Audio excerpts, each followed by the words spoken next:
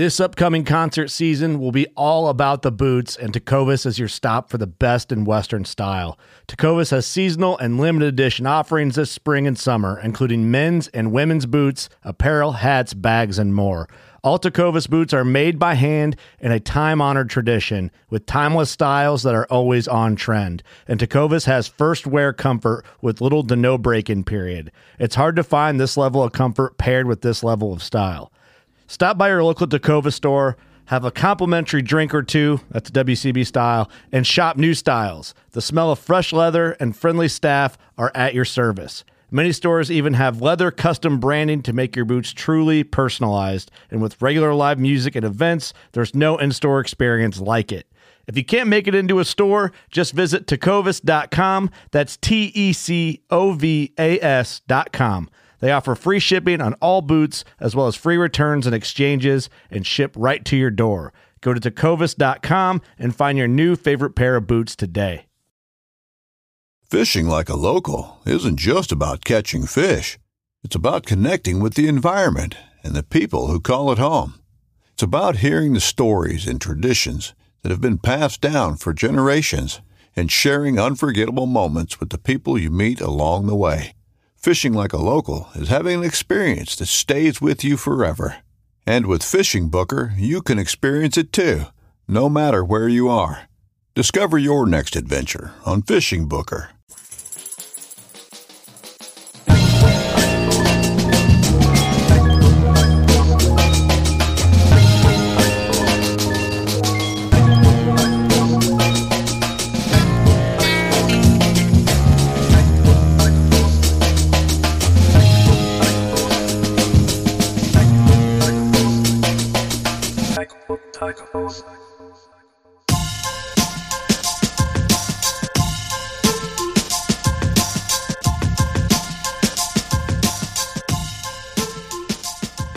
Okay, here we are, ladies and gentlemen. This is episode number 18 of the Tackle and Tacos Fishing Podcast. We're really excited, as you can see to my right. And well, unless you're listening, you can't see. Oh yeah. But if you're watching, you can see to my right, your left. We have a guest in the house. We're super pumped to have Austin Howard here with us. Heyo. We'll get to him in just a sec. But before we do, we just want to say, like always, a humongous thank you to everybody who listens to our podcast, anybody who tunes in. It's humbling. It's really humbling. Like we kind of had, I don't know how much we've talked about this, and I don't want to get too specific and make it kind of like, I don't know, potentially cocky sounding. I don't ever want to be misinterpreted, but like we had goals sort of in mind for how many downloads we would get in the first year, and we've like way gone past that in just the first couple months. And so it's exciting because I'm not going to say that thing like we don't know what we're doing. We're getting better, I think, at the podcasting thing, but I don't think we ever just arrive and be like, well, we've learned everything we can learn. We can't go any further with this. We've reached the top. And so the fact that we're sort of evolving with this deal and like people are actually listening to us, it's sort of awesome. Humbling, for sure. Super humbling. And so, thank you to everybody who tunes in, listens to us. Nate, who is your number one favorite listener? My number one favorite listener? Yeah. Mm-hmm. I don't know. Probably Doug. Okay. Which one? Perfect. Doug. God, what's his? I can't think what his last name is. From Working Class? Yeah. No, not. Doug McIntyre.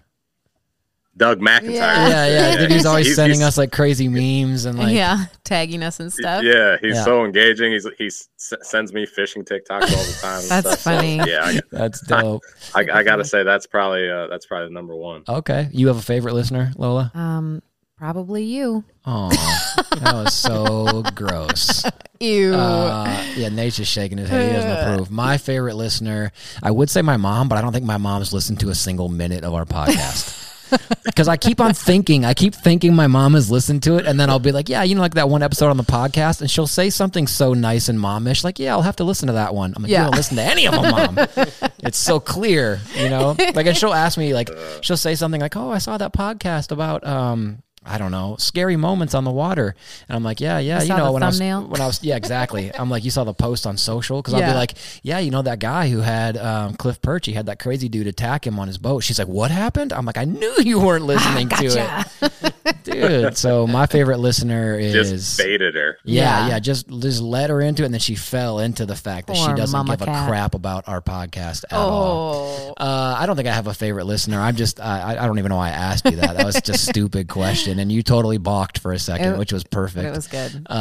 Stu, maybe he's one of my favorite dudes. He's a favorite commenter. Yeah, he's just a funny cat. Austin is an awesome dude. I'm stoked to have him. I mean, shoot, it's just cool to have people who listen and you can engage with and talk to them about it. And yeah, it's just fun. So I'm really excited. We're very close now to Nate and I fishing a 2-day tournament on Fence Lake in the Lac de Flambeau area of Wisconsin. And Nate and I have talked about this briefly.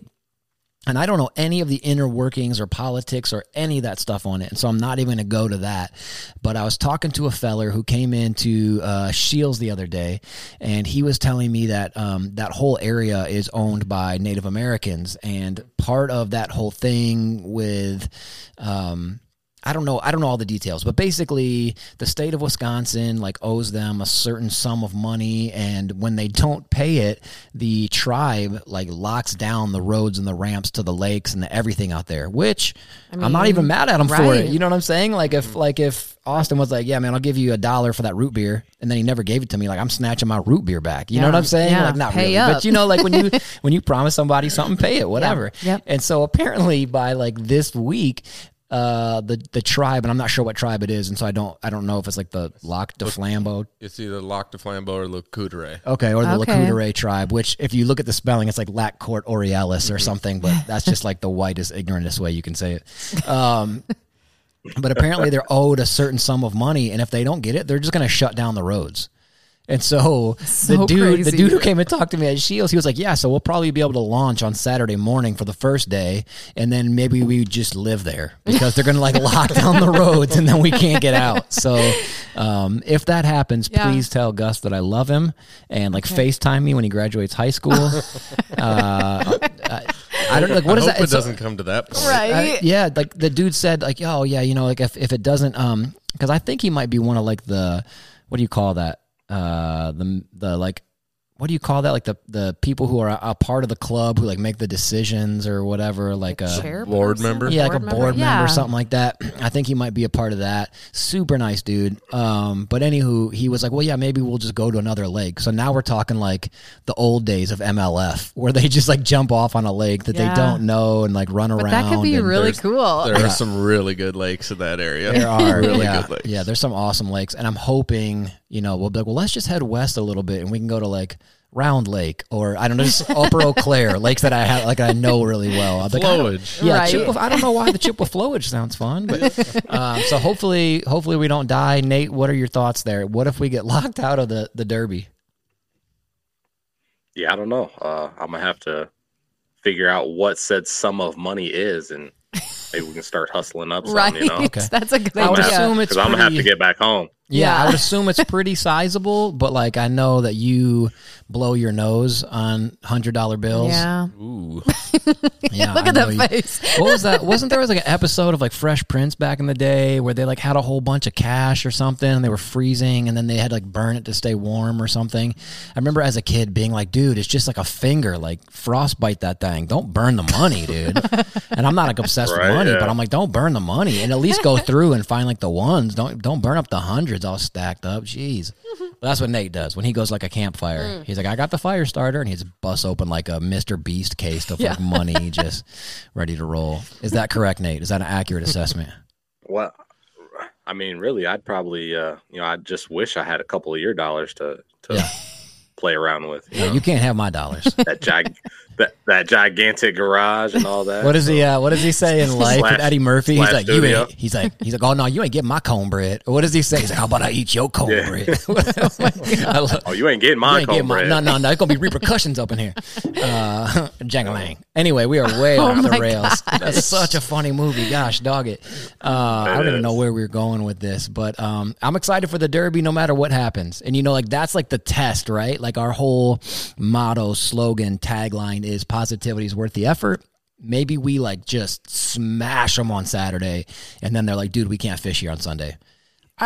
Okay, cool. Let's see what we're going to get into. Let's do a little bit of map study. Let's kind of like, you can study map while I'm driving to the next spot, and we can find some similar, positivity is worth the effort. We're out there fishing, like whether with your best buddy. Like, that's whether awesome. the competition goes awesome or poorly, we're fishing. Like, that's awesome. So I'm not going to get upset, but it's going to be good. I like it. Yeah. Also, I'll remind you of that I when have it to, happens. yeah, thanks. I have to issue an apology. Oh. To Frank Scalish. Okay. I would bet all 10 of my toes he's never heard our podcast. Okay. But I did say something about Frank Scalish, like, whatever, like the Frank Scalish voice, and how he like always smashes them. I just listened to a podcast today on my way home from work where he was just open about like, I went smallmouth fishing and I didn't catch anything. Oh. And I was like, he doesn't always catch. Didn't catch them, yeah. Yeah, he said there was no fish. The ones he caught were really small, no big ones, whatever. And I was like, oh my gosh. Mm-hmm. And here I am always joking about, we smashed their brains in, or whatever, how he always says it. And so, Frank, I'm sorry. That was nice. You're a good man. That was good. Yeah. All right, so let's get to the podcast real quick. We are so stoked and honored to be brought to you by Grizzly, and specifically Kenai Coolers. If you could flip this camera around right now, we're using my phone actually as the camera, and then we have a laptop so we can kind of see Nate, and we have a light set up and whatever, and the laptop is sitting on a Cooler. A Kenai cooler. Yeah, so it keeps your stuff cold and it keeps your laptop up. They should start marketing it like that. Yeah. I'm sure that We should applies to so probably many take other a people. picture of this, and they'll be I'm like, sure so many other wow. people will be like, oh, that's what I can do with my cooler. Yeah. But they're dope. They're awesome coolers. They look good. They have really, like, if you go to Grizzly Coolers and go to the Kenai link, they have some dope colors. Like Yeti and Stanley and all these companies that are making like, they're kind of like the Jordans of the shoe game, because it's the same thing, but just in different colors. Like Kenai's been doing that for a minute with really unique tones and cool colors. Really Go look fun. them up, Like their dude. carry-all is what I brought to the beach. Yeah, the Grizzly with carry-all. all the kids. It's awesome, and it was in glacier blue. Yeah, yours is like ours. Ours, It's just like a teal. What color is yours, Nate? Ours is like a tealy blue. Yours is like orangey red, isn't it? Yeah, it's like a light orangish reddish color, like a sunrise color or something. Ooh, and it's super dope, right? Yeah, it is. It is really dope. Yeah, like what all do you put in that thing? I literally put everything in it. Yeah. I don't know if any of the listeners have seen it. Well, you could probably fit one or two in there. Could. You could definitely get Gus in there. Good size cooler. It is. But yeah, so I'll throw all the drinks in there, load it up with ice, and then like there's like a little inside zipper that kind of like runs the length of the bag, and you can put like anything you want to keep cool in there and not get wet. That's where I put our sandwiches. It's slick. I like that little thing. Yeah, it's smart. There It's you just, go. Yeah, it's just like the most simple, like smart thing. Sammy's. Like I need a Sammy's. cooler, but I don't have room for a big, bulky, like hard rectangle. Put it in a giant, like oversized purse thing that you can stuff full, and it's dope. So that's dope. Being a part of the Working Class Bow Hunter Podcast Network is awesome. Yeah. I remember when we interviewed Brandon Polinick, we're like, dude, we're so glad you did this, and he was like real chill. He's like, well, you're part of Working Class Bow Hunter. I'm like, okay, so you don't care about us, but that's fine. You know? I think he does now. No, he's such a good dude. But it's just, when you are part of something that's been doing it for so long, dude. Huge respect to those fellers. Yeah. What else? Giltech. I cannot wait. I posted a picture yesterday, I think, of that flashy tube hair jig with a Giltech tube. That thing just looks like. I'm surprised I didn't have a smallmouth eat it in my garage. You know what I'm saying? Right. Like clean up out the cement, or over my shoulder. You can't really see it on camera. There's right there over my shoulder, you can see a 3-pound crappie, like really terrible really, mount. it's over on this side. It's behind Austin. There's a smallmouth mount. I'm surprised he didn't just come jumping over. You know what I'm saying? Grab it. It just looks so good. Hook and Arrow Supply. I actually did their logo for that company, Hook and Arrow Supply Company. It's just a super simple like deer antler hook amalgam. HookandArrowSupply.com. Definitely check them out. Waypoint TV, our YouTube, social medias. If you just Google Tackle and Tacos, you'll find us. TackleandTacos.com. One thing we really want more of from people, we've only gotten a few, is like people's taco recipes. We love that crap. Yeah. We love that stuff. And so tonight, again, we're so honored and stoked to have Austin with us. And so we said when we first started this thing, if we have a guest, let's make tacos for them. And so we made grilled salmon tacos. And Austin, how were they? They were delicious. Hey. Yeah. You know what would have been really funny is if I asked you and you're like, they're okay. They're all right. I don't know. I had McDonald's earlier and it was much better. The Filet-O-Fish killed it. But yeah, so like sometimes I've been on this kick lately and I think I'm not just saying it. What? Making tacos is so much easier than you would think. Yeah. And you could do whatever you want with them. Like chopping up the fixins kind of takes a little bit of sure, time. but I mean, like you don't have like to be like a chef prep. to make a dope. Like if I didn't know anything and I said grilled salmon tacos, I'd be like, whoa, that sounds fancy. Real fancy. Like quite literally, I bought some salmon at Aldi. So which I'm saving.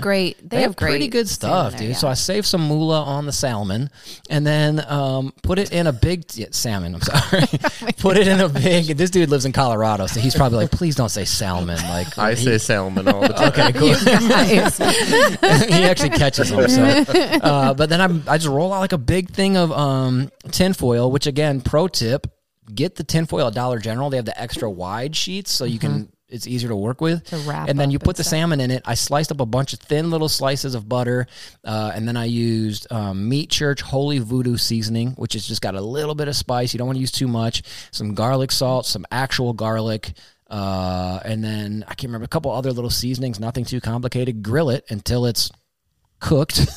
Yeah. That's it. And then we made like our own homemade slaw, which we just got like dry coleslaw and mixed in like hot sauce and ranch and this Kinder's garlic sauce, whatever. And then like some cilantro, some jalapenos, like nothing but it's really not that hard. And then you have like this really dope taco. Yeah. So like, and you don't feel like trash after eating it. no, because it's fish and it's just healthy. And like I know there's butter on it, but And my man Austin, he said the same. Like I thought I was the only one. When you grill it on the bottom, you get like sort of like that crispy skin, which sort of like like sucks up the butter and the salt and the whatever. And you put that in the taco too. My Lord in heaven. I didn't do that, but yeah, you are tripping, I guess, darling. So anyway, so let's get to it. Austin, thank you for being here. Tell us a little bit about you. Who are you?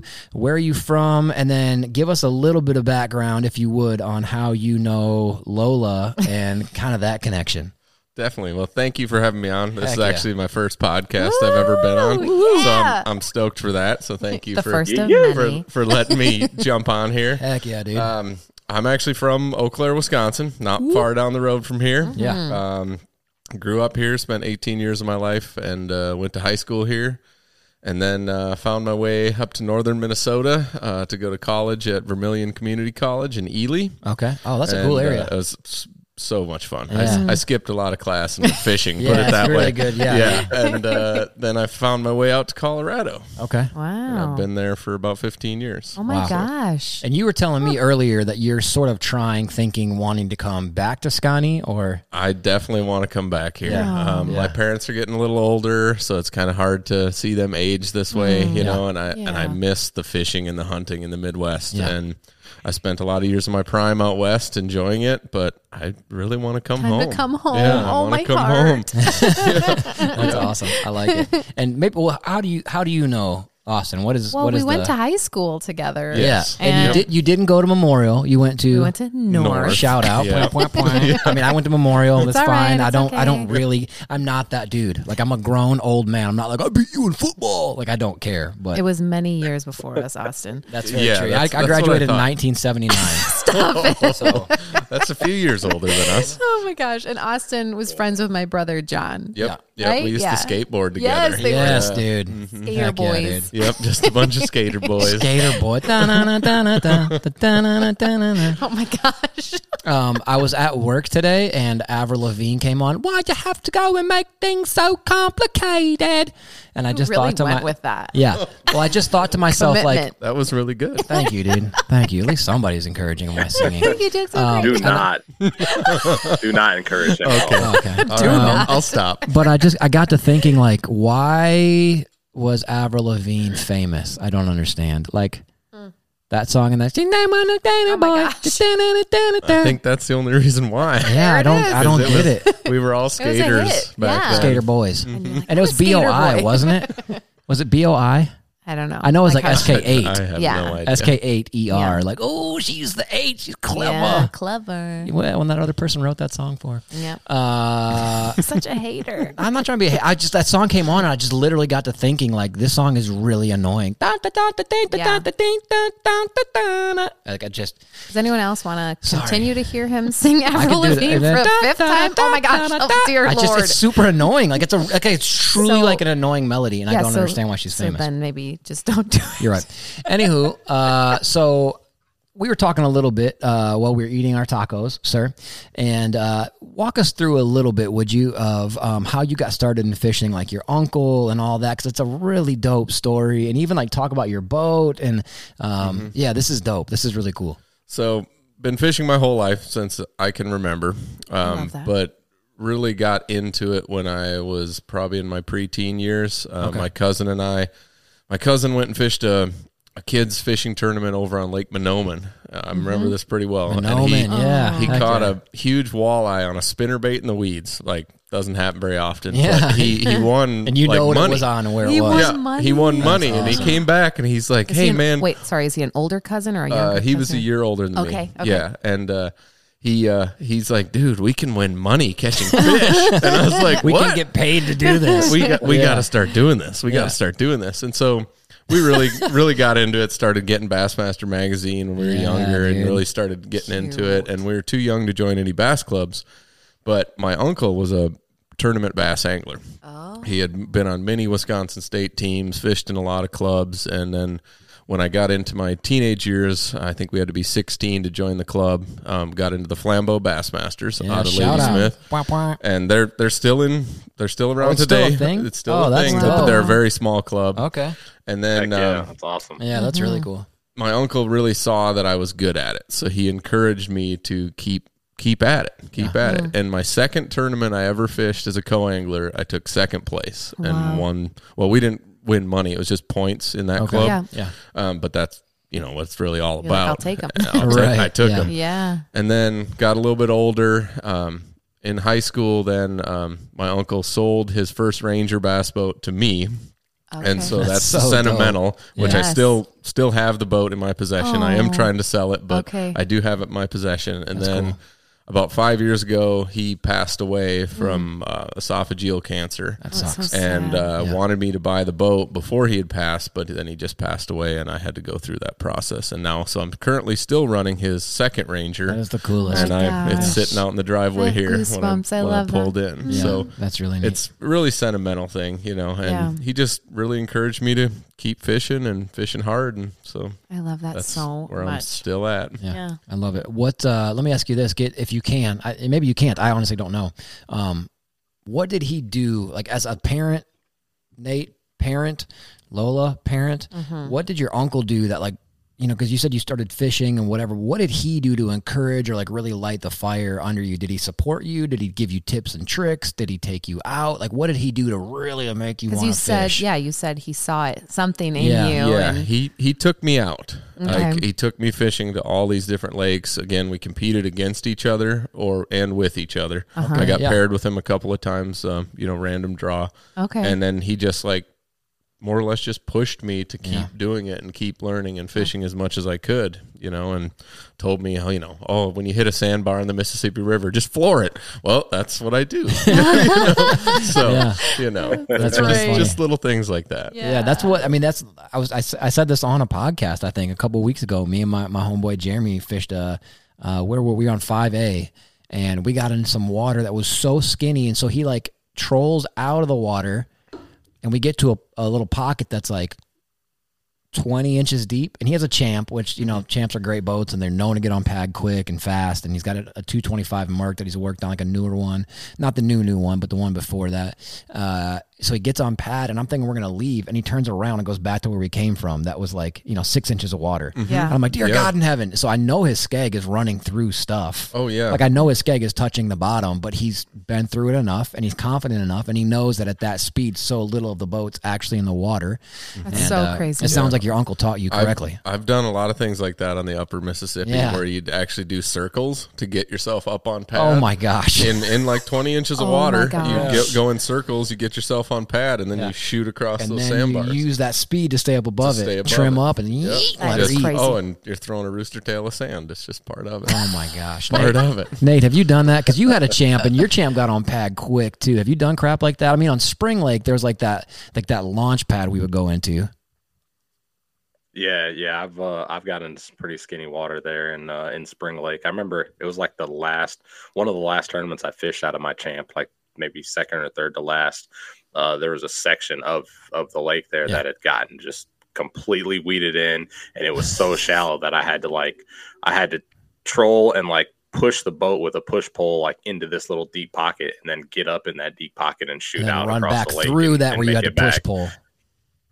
Exactly, Yeah, to run jeez. through that and make it back, and I made it back with like 2 minutes to spare. Oh my Wow. gosh. Yeah, and I'm over here. Yeah, We're in our garage, so in front of us is our Legend, our bass boat, and that's a battleship. You know, Yeah. like right now, she's crying thinking about that. Like she's like, no, like, give "I'm me. too heavy." I like, yeah. She's over there eating the rest of the tacos. As we're, It's a 4-blade My on there. girl. It's a 4-blade will do that. no, she'll get up. She'll get up for sure. But she's like, I need 9 feet, or you know, like, not really. I mean, it doesn't do that. Probably but yeah. about 5. Yeah.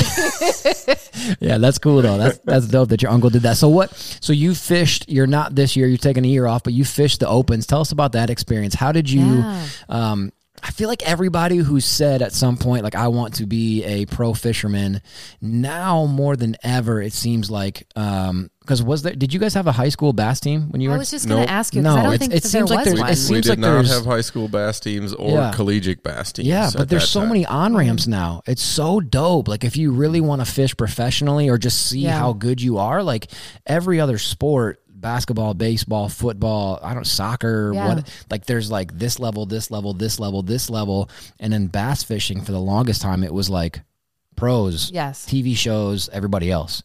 And now there's high school teams and there's whatever. How did you go from fishing with your uncle, figuring crap out, to like, dude, I want to fish the opens? And then also on top of that, Austin, what's your goal? Is your goal to be at the classic fishing? Is your goal to be full-time pro? Like, where are you wanting to go with this? Well, I'd love to be a full-time pro. I mean, bass fishing is my passion, and tournament angling is above that. Like, it just there's that drive, that butterflies in your stomach when you take off or get ready to take off, and then seeing all the guys that you look up to and you're competing against. But it all started, at the club level. I fished with the Flambeau Bassmasters for many years. Then when the Chippewa Valley Bass Attack started, which is the club that these guys are in, I joined that the first year it started. Oh, wow. And then that included Pat Schlapper and a bunch of other really good anglers were all in that club. And just getting to the point where you start winning a few tournaments and doing really well in all the tournaments and winning like Angler of the Years. And then moving up from there, you start paying to play. You get into the few more money tournaments or team tournaments, and you just work your way up. And then one day, I mean, I've competed with the Denver Bassmasters now for about 13 years, I think, in Colorado, and was winning several events there, Oh, that's awesome. and just doing very well. Sure. And a buddy of mine who he fished his first tournament with me ever, and I won. And he was kind of like my good luck charm. Well, he pulled me aside. It'd been in 2019 was my first year fishing the opens. He's like, we should do it. What do we got to lose? Like, I'll travel with you with split fuel, split motel costs, camp, whatever. Cool. That sounds And pretty then great. Legit support. Start at that level. And he pushes me. He still says, oh, you're one of the best fishermen I know. Blah, blah, blah. And he's not fishing. He actually recently just broke his back. So he can't even fish. So What's his name? his name's Tim Floyder. Okay. Dang. Tim, Yeah, we're thinking Tim. of you. That sucks. Yeah, Jeez. he's doing pretty good. I saw him before I left Colorado to come back here, and he seems to be doing good. He's Good. on the men's. Wow. Yeah, Jeez Louise. his darn dogs tripped him going down the stairs. That's and he what fell down did the it? Oh stairs. my gosh. And that's like, you can't prevent that. No, that's it just was life. No, that's just part of it. You Dang, got that sucks. four or five dogs, Crazy. and Yeah, sorry, yeah, Tim. yeah, but he's doing well. He's doing Okay, well. good. That's good. And that's the ultimate goal is to be up fishing the elites or fishing the pro tour or the tackle warehouse tour, whatever. That's awesome. Yeah. I just had to take a year off financially, and I'm trying to sell my boats and get into a new boat and get a few new sponsors, and then maybe next year I can do it again. Yes. So Yeah. You want to take a second? Do you want to talk about some of your sponsors? Who are you repping? Who are you running with? well, Get Bit Baits was my first sponsor out of Green Bay, Wisconsin. sweet. They make the best tubes on the market. Dan Elsner, he's the man. Okay. He What's up, may or Dan? may not listen to this, but he's a great supporter of me, and Awesome. he saw the drive in me when I was younger. I actually got paired with him in a tournament when I was about 16, 17 years old. Oh, and that's so cool. Then our relationship built from there and progressed. That's really cool. Then Big Trout Brewing out of Winter Park, Colorado. They were a good supporter of me. Elk Mountain Construction, also out of Granby, Colorado. They were a big financial backer for me last year. That's great. And then, of course, my own sponsors. You know, my custom rod building business. That's my backer for my fishing support, basically, because I have about 1 million rods in my boat. Okay. And they're all handmade by me. Yeah, So that's that so helps. dope. That Yeah, helps. I want to ask you about that in a little bit, but keep going. Yeah. And I see, who else do I got? Oh yeah, Rapala. Oh yeah. Oh yeah. Can't forget them. Looking down on his shirt. I can, I'm kind of nervous doing this, so You're I doing forget, good. I forget You're doing good. who, Yeah. forget No, who it's my just a sponsors are. conversation. Yeah, you're But good. yeah, Rapala, and they've been working with me for quite a few years now. That's been great. And then I guess Sublime Gear jerseys, they picked me up last year. Sweet. Just from knowing people. And then P-Line also picked me up last year, and I'm very impressed with their fluorocarbon. I was a real iffy about fluorocarbon. Been a mono guy forever. Yeah, dude. And braid, but their fluorocarbon fluoro seems in general to has blow me evolved, away. right? Oh, Like- it has. It like has. 10 years Night and ago day. when I used fluorocarbon, I was like, dude, this stuff is garbage, dude. This is the 100%. stiffest, can't tie a knot in it, like line memory. Like Breaks I don't care all if the time. I don't care if Yeah. you can't nick it as well. Like this stuff sucks. Like I remember the first time I ever used fluoro, where did I go? I might have gone to Gander or something in Iowa and bought some expensive fluorocarbon, not even just the cheapest, like no dis whatsoever, but not even like Berkeley Vanish, like good expensive fluoro. And like I thought there was something wrong with my reel or something. Like it just felt so bad. And nowadays it's like the opposite. It's so much smoother and cast grade, and the line memory's not like it used to be, and it feels better to your touch than it used to. And I've heard good things about that P-line, like the tactical and The tactical is my favorite. Yeah. And I don't use it straight. I use a lot of braid to fluoro. Sure. But it's super tough. I fished it down in Toledo Bend, and we were catching 7-8 pounders, and it didn't phase it. Oh my Didn't phase it on That's 10-pound test. Yeah. That's so. Wow. Nice. What's your knot? What's your braid fluoro knot? I use an Alberto. Me too, dude. Yeah, dude. It's simple, quick. I do the crazy Alberto, which is just one little extra thing. But I do. Yeah, because when I go to do the FG, I feel like I need more hands. Man, I need to use hands and toes. For Yeah, the FG knot. dude. Yeah, I'm just not. I can't You do Can't it. do it. Can't do it. Nate, what do you do? I don't even know what knot you go braid to fluoro. Yeah, Alberto as well. I You threw do? up a high five Oh with my you. gosh. Hey, everybody. Yeah. I'm only I high didn't know fiving that. because you tie it for me. Yeah. Dude, the other day I was out here. I was just telling Austin, I told him, kind of getting I was talking to Jordan, who was here. I'm sorry. Jordan, our homie, Jordan Hurlbert. Shout out. Point, point, point. Awesome deer killer, I was cutting good his hair. fisherman, good hunter, good dude. Lola was cutting his hair, and he came out to the garage to see the studio kind of because he listens to the show sometimes. And I was telling him how I was switching everything over to kind of get smallmouthy for this derby, and I was trying to explain that to somebody today at work, and they're like, "Don't you just throw the same stuff?" And I was like, "No." Like you don't. But the other morning I was out here, I think at like 5 or something, because I really tried to like prioritize my time with Lola and Gus and all the kids, and not Walter so much because he's just a big annoying blob dog. He's really not that. Poor annoying. Walter. He's such a nice dog. He's I so got to stupid. meet him today. Yeah. He's such a nice dog. He's a sweetheart, honestly. As much as he's a turd, like he's just the most chill, docile dog ever. He just makes but funny sounds. He makes Anyway. really odd sounds. But anyway, I was out here like tying stuff up. And dude, it is so satisfying when you get a really good Alberto knot and it cinches down just tight and right, and it just looks like a miniature grain of salt, and you yank on both sides and it doesn't move, and you're like, yes! And then you cut off those 2 tag ends and you can't even see them. Oh, dude, that's like... Man. That is pretty satisfying. Yeah, dude. It doesn't That's happen as often as it should, but Dude, it's that's why, satisfying. that's why I gotta does. be like so like anal about it, because man, I've done it a few times where I've had to retie that knot like out on the boat, like in the wind. And Seth Fighter says that he can do like an FG knot in like 45 seconds or something, and I'm like, I can't do an FG knot in 45 seconds if I had 6 hands. I don't think I can do it in 45 minutes. So Yeah, do you know what the FG knot is? It's basically the same thing, but like a longer process of joining. braid to fluoro, but the knot's even smaller than an Alberto knot. Okay. But you also have to go to college for 7 years to know how to figure it out. Yeah, to know how to tie the freaking thing. Get your doctorate. Yeah. I mean, good You've God. sent me pictures of how to tie knots. Yeah. You're like, step by step. It's very and easy. like shout out to Dom, our boy Dom, dude. He asked me, he's getting so into fishing right now, and I love it because he never really used to be that into fishing. Yeah. And he asked me, how do you do that fisherman's knot again? And I'm like, dude, I could explain it to you. I'm like, here's like a little illustration, and now he's doing it. Yes. Like he looked at an illustration, like just like a drawing or whatever from like the Google machine, and now he's just going for it, which I think is the dopest. I know. When I talked to yeah, that's awesome. When I talked to KVD at ATA a few years ago, I asked him, hey, what knots do you tie? When we were just standing there kind of shooting the crap. And he's like, I literally only tie 3 knots. The Palomar, the fisherman's knot. I can't remember what the other one was that he said he tied. But I'm like, dude, that's so dope that this dude who's like pretty good at fishing. Just a little bit. He keeps it simple. Like he keeps it simple. So then when I see these other videos of dudes, like I call this knot the Weisenheimer Kraken III or something. And I'm like, what do you do? You know, like why? What? Yeah. Anyway, Austin, take 2 seconds. Explain to us. Tell the people who maybe haven't fished tournaments the excitement of catching a fish, but in a tournament setting, like a good fish. Like, how do you know? Because you said like the thrill of fishing and what. Like, how do you explain that to somebody? Like the feeling of catching a fish is awesome, but the feeling of catching a good fish in a tournament, how do you describe that?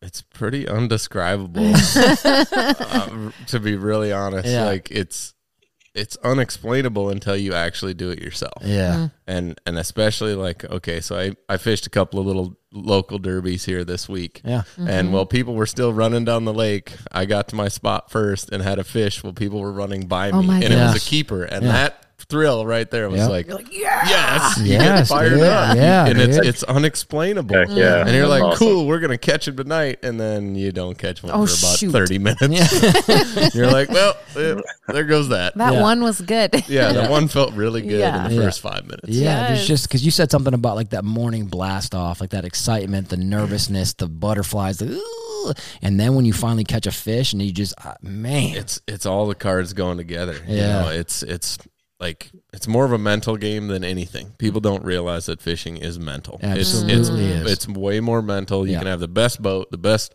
rods, the best reel, the best line, everything, but it's if you don't make the right choice yeah, or a bad decision or second guess yourself, it can go downhill doesn't matter. in a second. Yes. Like your take can be going great and then it's gone. yep, Yeah. that's exactly right.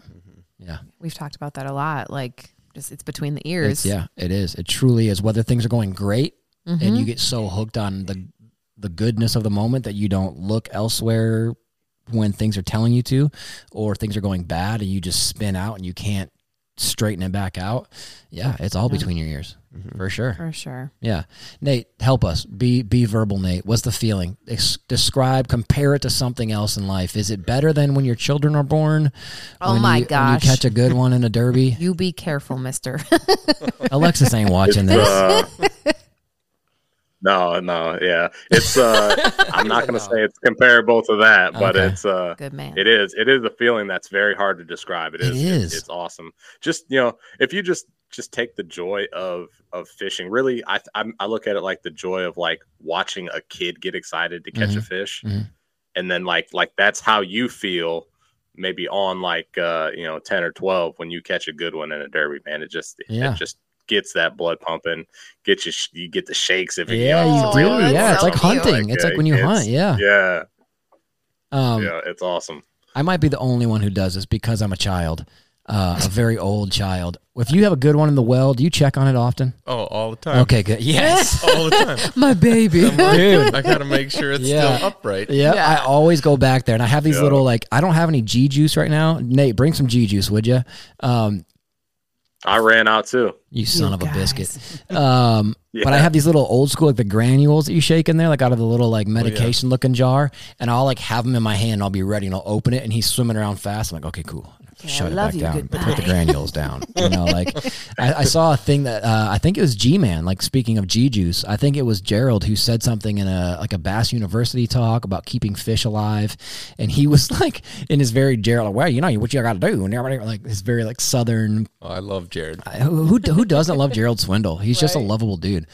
But he said something like, if you look at your fish in the live well and they're doing good, leave them the F alone. Like, don't add ice, don't add G-Juice, don't whatever. Now, if it starts getting warmer or they whatever start, he's like, then yeah, for sure. But he's like, if they're doing great, don't just go preemptively dumping G-Juice in there. Like, let them be in the water that they just came out of, because that's what you're sucking into your boat anyway. But hit him with the question we were talking about earlier. Wait, about his hair? Yeah. Because we were talking about that while you were inside. Oh, really? Yeah. Because I'm looking at the dude. If you can't see on camera, Austin has super, super long really dreads, but they're dreads. like clean though. Like they look super like tight and clean. So how long have you had dreads? About 15 years. Okay. So you went to Colorado and you like said, dreads. I'm in the mountains. I need to grow I dreadlocks. started them while I was in college. In northern Minnesota. And then wait, how long was your hair at that point? At that point, it was past my shoulders. Okay. It was quite long. So you're already growing. I don't think I've had a haircut since I was probably 17. Oh That's my so gosh. crazy. And you're how old? I'm 35. Yeah. Dude, that's pretty rad though. Yeah. Like, that's pretty dope. Yeah. Yeah. Yeah, it was quite long when I started them, and I was like living in a tent out in the woods. So you started them yourself. So They just have you kinda always started, done it? They started on their own. Okay. And then a gal in my interpersonal communications class, she's like, did you realize that I used to have dreads? And I was like, no. She's like, you want to do your whole head? And I was like, yeah, I do. let's do it. Because I already had 2 or 3 of them on the back of my head. Okay. So why not? Just Why not? let it go. That's the coolest story I've ever heard about hair. So then do you keep up on them yourself, or do you have someone do it? I don't really have to do much. You don't anymore. have to do anything. They like, just kind of grow into their own knots. I pull them apart and I wash them, and that's it. dude, I don't know much about dreads. I know I should because I'm a hairstylist, but I don't do dreads. That's pretty dope though. Well, ask me anything you want to know. I've had them for a long time. Because like when your hair is growing, like what happens then? Don't you have to like do anything there? Does it grow in like from the base, like into the dreadlock? Yeah, more or less. More or less. Yeah. Because the way I imagine it, it's growing in normally, and then you just have dreads, and you have to like re-dread the top, but that doesn't make sense in my. Some people's hair, they have to do Okay. that. Like it comes in so like not sprouties, and you have to No. like re-twist Yeah, them a up or lot of something. people, they call it like sewing it in. Yeah. Basically, Okay. they take like a needle that has a, it's hard to describe. It's like a fish hook. Yeah. Basically, that has a flapper over it on a Yep. hinge. And Yep. they go in, you like put hair into it, and you Yeah. go back into the dread and like thread it in That and makes then sense turn to it me. and pull it out. Okay. And it stays Crazy. in there. Huh. It's kind of funny. Kinda funny. Used to do that a lot when I was younger, but Okay. like I said, they just kind of do their Now own they're thing. just Wow. going. Yeah. They, When- they wild. break off. They'd be way past my knees if I wouldn't keep like breaking They them off. break off. Well, I mean, It's just like your a hair- rope. Yeah. It's just like a rope What? if you tie it in the same place too much. Like I got some, like right here, it's getting a little thin. Like that's 'Cause he where I taps it. tie it crazy. too much in that area, so it'll just like break gosh. off. And then I actually, and it might weird you out here, but I turn them into fishing jigs. Shut up. This is up. so That is so dope. dope. And if you check out my Instagram, about a month ago, I was guiding a fishing trip for lake trout in Colorado, and it was a super tough day. Like high skies, calm water. Yeah, the Fish opposite were of what deep. you want. Yeah, opposite of what you want. And I was like, you know what? Let's tie on a hair jig. Oh my And I gosh. literally busted out a jig, a VMC jig with a dreadlock that I'd like wrapped up with This thread is and, so and cool. epoxied, and then So about 4 inches resourceful. long. And we caught a 40-inch fish. Oh my Yeah, gosh. and the guy was from Alabama, and he was stoked. I mean, stoked. Yeah. And I was stoked because I haven't caught That's a big so one on a awesome. dreadlock yet. Yeah. I've caught lots of little ones, so I had to like self-promote myself. you This know? is so cool. What kind of statement was that? I haven't caught a big one on a dreadlock yet.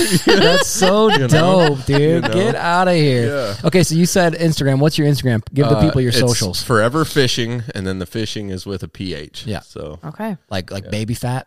like my yeah. Yeah. That's what you went. Fat with a PH. Yeah, Well, PH fat.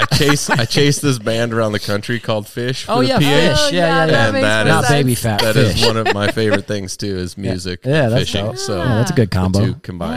Yeah. Okay, Well, so what what kind do of you? music? I was gonna What say, are you are listening you still to? are you still into jam band stuff? Oh or yeah, what do you- jam band stuff. Yeah. I Okay. listen to a lot of bluegrass. I listen to a lot Okay. of country. I mean, I'm into just about everything out there. Okay. I'm not big into hip hop, but I will listen to it. Okay. Yeah. All right. When you music. say country, are you talking like modern country, old school? Oh, anything from the 50s to the 2000s. Not a lot of real recent stuff. Yeah. I'm just not really a fan. Yeah. I'm not either. At work at Shields, like it's such a chill atmosphere there. I just keep on giving shout outs to them because it's such a rad spot. Anywho, they let us have a Bluetooth speaker back in like the service shop, and we can play anything we want as long as it doesn't cuss. Like as long as it's not inappropriate. Yeah.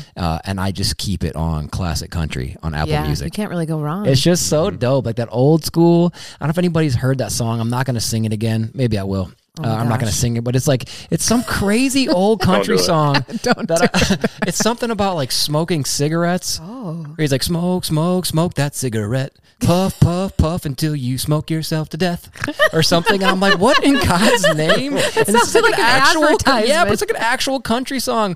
And then he talks about all these situations where like one time he's with a girl and she's like, hey, I like you too, but give me a second. I got to smoke a cigarette.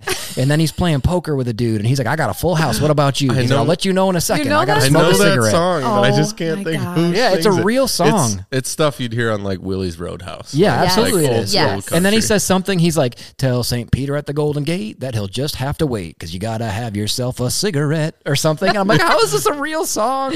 I mean, doctors were telling you to smoke Yeah, cigarettes. yeah. He back says that then, in the song. so- He says something like, I don't think it's anything bad for your health. I just think something. I'm like, what? It is absolutely bad for your health. Written by Merle Travis and Tex Williams. That's it. Tex That's the Williams. two countryest names ever. Merle Travis, Tex Williams. was going to be Gus's name. Yeah, we almost That's named funny. Gus Tex because my great grandpa was named Tex, and he would roll up little balls of raw hamburger gosh. meat and eat them with salt. Weird little Tex. Cannibal sandwich. Yeah, that's exactly what it is. Cannibal love Sammy. those. Yeah, my just go for it, dude. That's so crazy. What the crap were we talking about? Oh yeah, using your dreads on and music. Oh, and music, yeah. forever fishing. Are you musical? Like, do you I play am any instruments? not musically but you like talented. to listen to I it. love music. That's great. But you like- have a nice beard and long dreadlocks. So if you told anybody you were in a band, they'd be like, yeah. Yeah, for sure. They might believe me. Yeah, they would go with it. Yeah, for sure. 100%. Yeah. Yeah. Hey, Nate, give us a little something. Sing us a little something. Poor Nate. Not gonna happen. Okay. There was a good pause there. I didn't With know a if you- little grin. I was like, is something happening? Was his mic shorting out? Okay, let's just go around the room real quick. What's the last, if you can remember, or just one of the last songs you listened to? Lola. It was Baba Black Sheep. It was on Coco Melon. And No, a song. I was vibing. Not stuff for Gus. Oh, sorry. That's the last song I heard. You picked a song that you, Lola, wanted to hear, and it was... I always just put it on shuffle on my phone. I'm sorry. That's not helpful. So what's something you did just hear? Come back to me. Okay. Nate, Pass. what's a song? What's something you're vibing to in your truck on your way to work? Recently. I'd say the last song I can remember playing in the truck was that whatever that new song by Jelly Roll is. Okay. Golly, yeah, that like countryish song that he has. I can't think of what it's called now. Yeah. He went from like being sort of like a joke almost back in the day, and I don't mean that like disparagingly as harsh as that sounds, but like he's actually doing music that's sort of like dope and like impactful and whatever. I love that. I love when people sort of like improve their situation. That's really cool. I figured What do you it got? out. Well, it was I Got a Feeling by Black Eyed Peas. That was also gosh, for so Gus. awful. And then Dame tu cosita. Oh yeah, Dame tu cosita. Dame tu cosita. Yeah. These are all songs for our son because he's like his mama. He's Puerto Rican, and so he hears music. We got to find a video we can put online. If there's like if Gus is like just walking around because he walks like this apparently, and music comes on, he just stops and he'll start dipping. He'll drop it He'll low, and I'm move like, it. Yeah. right. All right. So That's Austin, what's a song you've listened to recently? I just listened to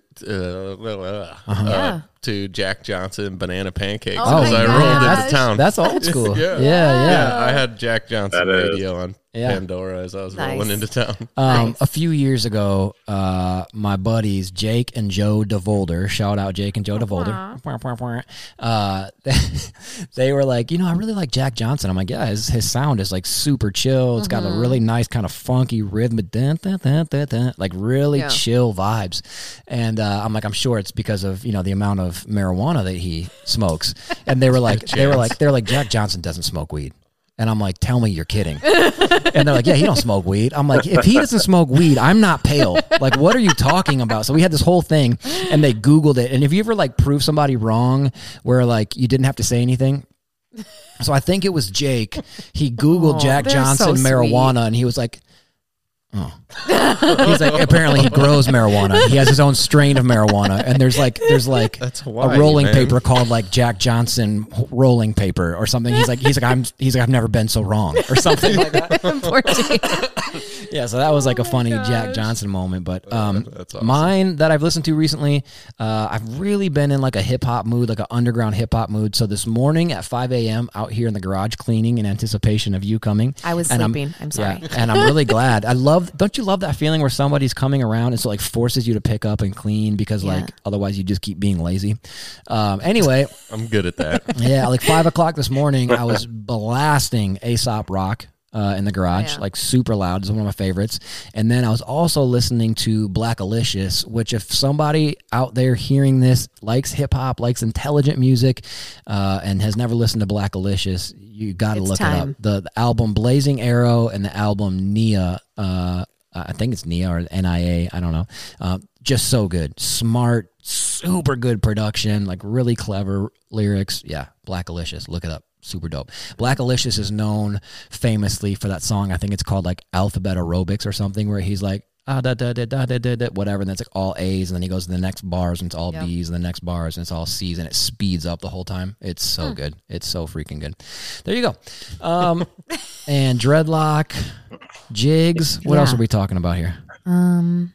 Nate, what questions do you have? Because you fished opens. Yeah, I was just going to say, let's talk about the opens. I was asking him earlier, like, sometimes when I go to fish a derby with 30 boats, I'm like, can we get there early so we can launch right away?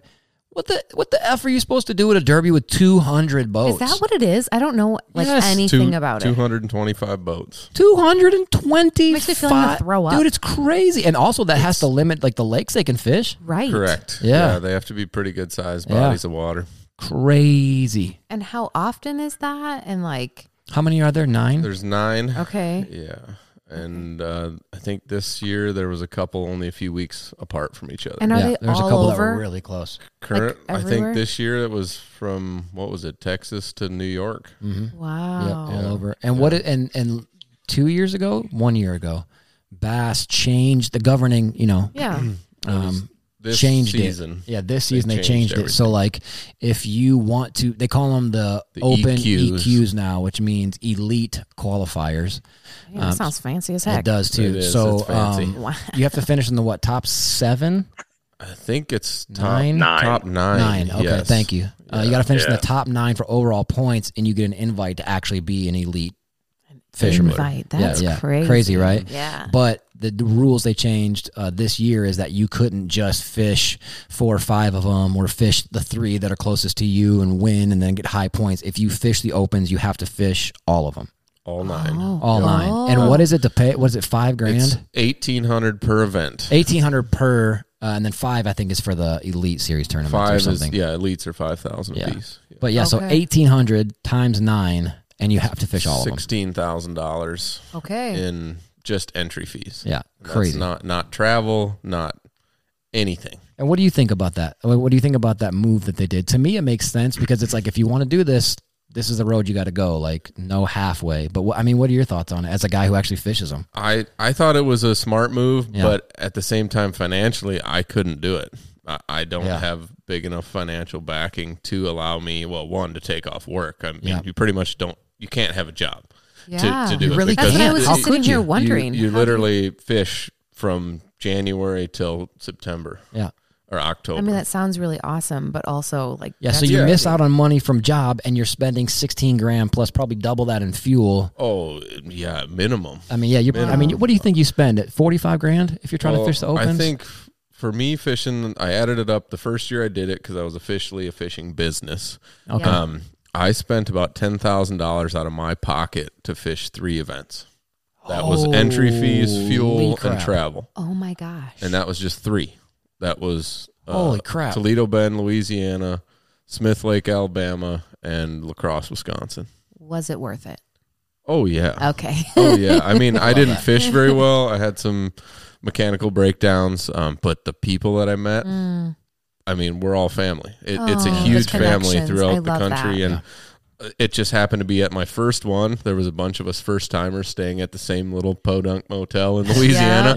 And we all like came back after every day of fishing and talked about, okay, how are we catching them? Where'd you catch them? Which areas are we focused on? Which baits? And then when we weren't doing very good, we were all there for a week. It was raining, cold. It was February in Texas, like terribly cold. I mean, boats were full of water. And so we all just ended up drinking a little too many beers the second to last night before practice was over. And we were all super hungover that day. And well, that's how I found my fish. It's like Jordan Lee's motor going out, but it's you just being like, nope, I'm not going any further. I admit I was pretty hungover, and we were out in the middle of the lake bobbing around, and I thought I was going to vomit. So I was like, let's go in this cove over here. And then I caught a 6-pounder, and I was like, cool, I found my fish. Thanks, beer. And I still finished like 90th. But, oh my gosh. You know, it was, you know, but we're all a big family. Like all those really guys cool. that I stayed with, we can all call each other on the phone and just talk. That's so right. A lot of us aren't fishing anymore, but that's okay. Yeah. You know, we meet, and everybody you get paired with every day is a different guy. You always save their number because you might end up down there. Is that how it goes? Is it just random? It's like, or how do you? random as far draw. as the co-angler. Yeah, the co-angler. Yeah, so you could end up with Jordan Johnson as your open pro, or you could get Brandon Polinick or whoever. It's just whoever you land with. Yeah. And not all the elite guys have to fish the opens, but they can if they want to. And then even other guys can. Like guys from MLF will fish the opens. Ish Monroe will fish the opens. Oh, yeah. Okay. Bobby Lane will fish the opens, whatever. So you never know who you might land with, which is kind of the dope. Is that scary or is that cool? Like, I think it's cool. Yeah. Yeah. I mean, like meet different people and different skill sets and. Correct. Yeah. You might draw a guy that really knows what he's doing. Yeah. Or you might draw a guy that doesn't know what he's doing. Yeah. But yeah, you get to compete against people you've looked up to your whole life. Like Ish, for example. We ended up finding the exact same fish on Toledo Bend. Like you and Ish Monroe did? Yeah, we were sharing the same water. And a lot of times I'd like pull up to my area, I'd see him there, and I'd just go somewhere else. Well, then a little bit later, he'd pull in behind me and just start fishing. And I'm like, cool, we found the same fish. Yeah, that's kind of cool. Yeah, it was Did you talk to him at all? Not really. He didn't jump on your boat and try and punch you, did he? Nope. I've actually rode as a didn't Keith Poche you as a marshal with Ish Monroe when they were on Lake Wasota in 2000. He's one of my favorites. 2004, 2005. Yeah. Yeah. And all the elites hated it. Yeah, they all hated it. Yeah. Except for Ike and KVD. Yeah, and Gerald did well in that tournament, I think, too, I think he did. Yeah, I think he did. But so weird to think that they were on Wasota, right? They were on Lake Wasota. Yeah. Unbelievable. Wild. And a lot of them really sucked, but it was literally the week after they spawned. Yeah, it was the worst timing ever. Yeah, it was really bad timing. Yeah. But still Nate, cool. who did you fish with? How many opens have you fished as a co? 2, 3? I fished 3 opens as a co. I fished 2 in 2013, and then I think I fished 1, might have been like 2017. Okay. So yeah, it was it's an experience. You know, a lot of people kind of ask me the same thing, like, you know, fishing as a co-angler. I think it was the first year I did it was like $425 to enter the tournament, you know, and then travel and everything. And then I think the second year might have been $4. The 2017 might have been $450, but as a co-angler, kind of just getting into fishing, it is absolutely worth every dime. That's awesome. And it really doesn't have to do with the, you know, the catching of the fish or how well you do in the tournament. That's a bonus. That's awesome as well. But kind of like Austin said, it's the experience that you get fishing, not only on the water, but also with, you know, other anglers, people around you, talking, just learning. Like it was worth every single dime. Yeah. What I mean, there's like pre-meetings and stuff, right? Like just like an elite series meet. Like they used to have pre-meetings, but then since COVID, they just do a video that you have to watch, and then you sign the waiver saying that you watched it, and that's about it. I miss the meetings. I really do. Yeah. Granted, they're boring. I will give you that. Yeah, but you're also like falling asleep because cool. you've been pre-fishing for a week, sun up, sundown. But it's drinking cool too much. Or that, or that, and you get to talk with the guys that you know from all over the country, and you all like sit by each other, and you got your little groups of clickiness. That's so cute. And you're like, oh, hey, man. You know, I haven't seen you since then. Yeah, that's so. Gosh, I love that. Why is the outdoors just the coolest freaking connector? It's the best. Like, man, there's something so cool about it, dude. Like, I remember, like when you bump into people who you look up to, and you make this outdoor connection, and you can just go. There is no hierarchy. There is no like, oh, that's T-Bone from Bone Collector. It's like, no, that's a dude who shoots his bow, and I'm a dude who shoots a bow. Like, we can totally talk about this. Yeah. Like I remember sitting down with T-Bone at ATA, and like, I don't know why he told me this, but like 5 minutes into us talking, he confessed his love for Justin Timberlake. And we started laughing about that. And he's like dead serious. Like, he's just such a good performer. And I'm like, sure, man. But it's probably because you reminded him of him, because that's what everyone says. It could be. Yeah, it could be. The looks, the singing voice. Why'd you have to go and make my gosh, things so please God, stop. complicated?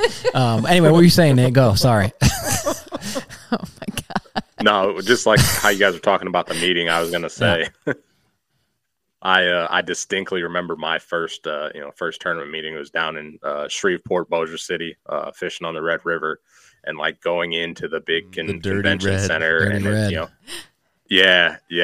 and everybody's in there, and like that was the first few years that I really got into tournament bass fishing. And walk in, and there's Mike Iaconelli and Scott Martin and Roland Martin, and all these gigantic names. So it was awesome. And actually that tournament, I kind of later on realized that so many big names were fishing that tournament, because the following year is when they went back to the Red River for the classic. So everybody were was sort of like there to like sort of pre-fish. They were like pre-fishing. Yeah, exactly. Figure it out a little. Yeah. So who all of you been with? Who did you co-angle with? Trey Zaldane was one, right?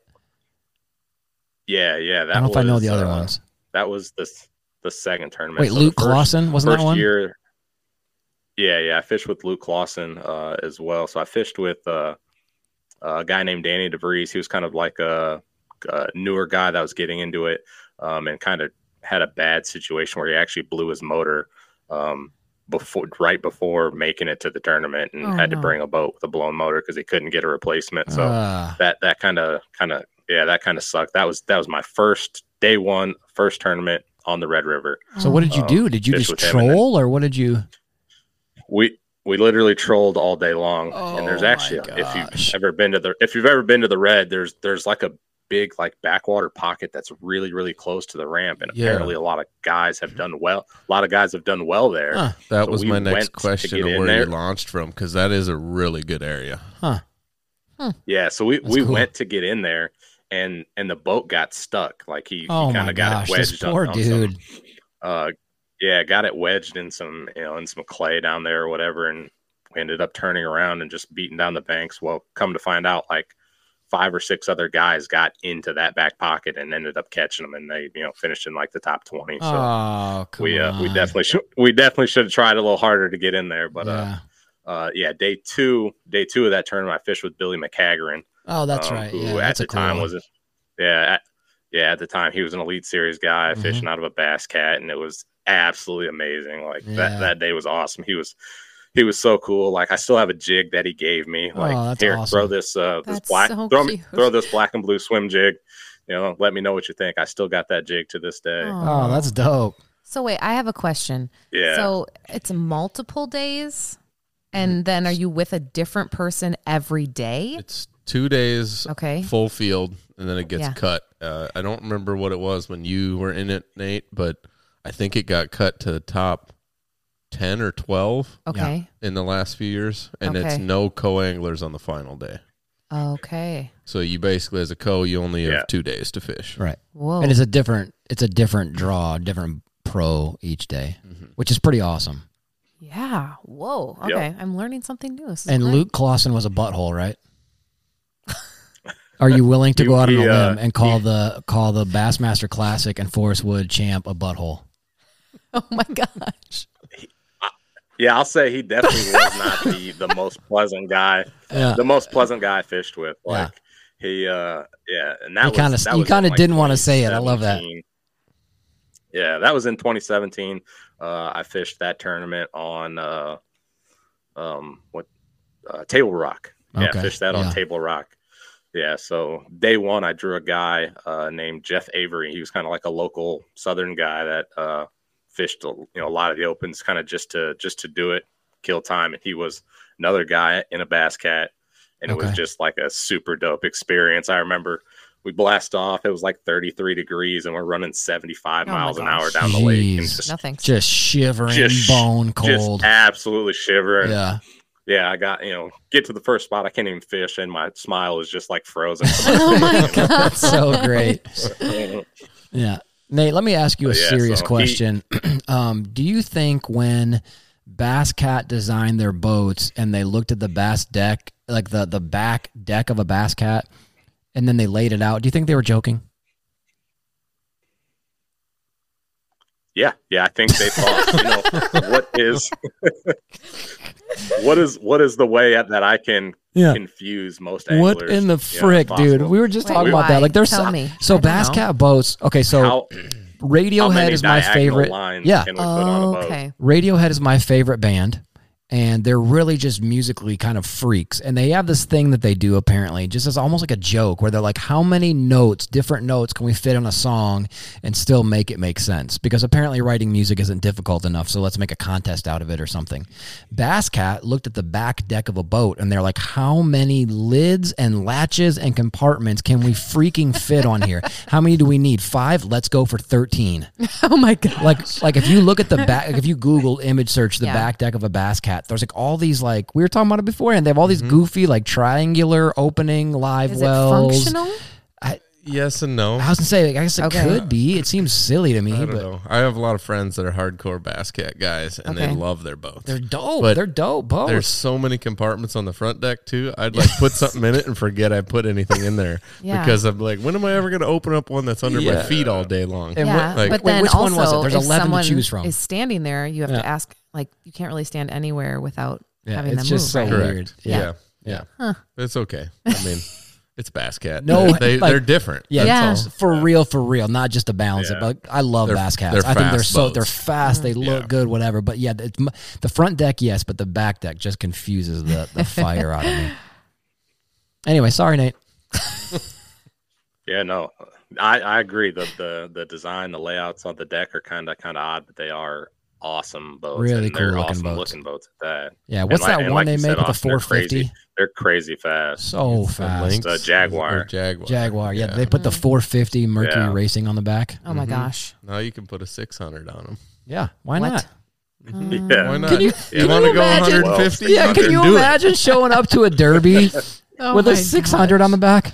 No. Well, most of them you can't. Yeah. For anything that's like bass, you can't do it. But I mean, like if it was just like a local club, like a Tuesday nighter. Hey, the payout for this club is you get $100 if you win. Like, my motor's $90,000. I'm gonna burn $100 in fuel in the just starting it. Yeah, just starting it. It's gonna go through my wall. Gosh. Oh my goodness. Yeah, it starts and everybody just pees. Yeah, hey, yo, just scare the fire out of everyone.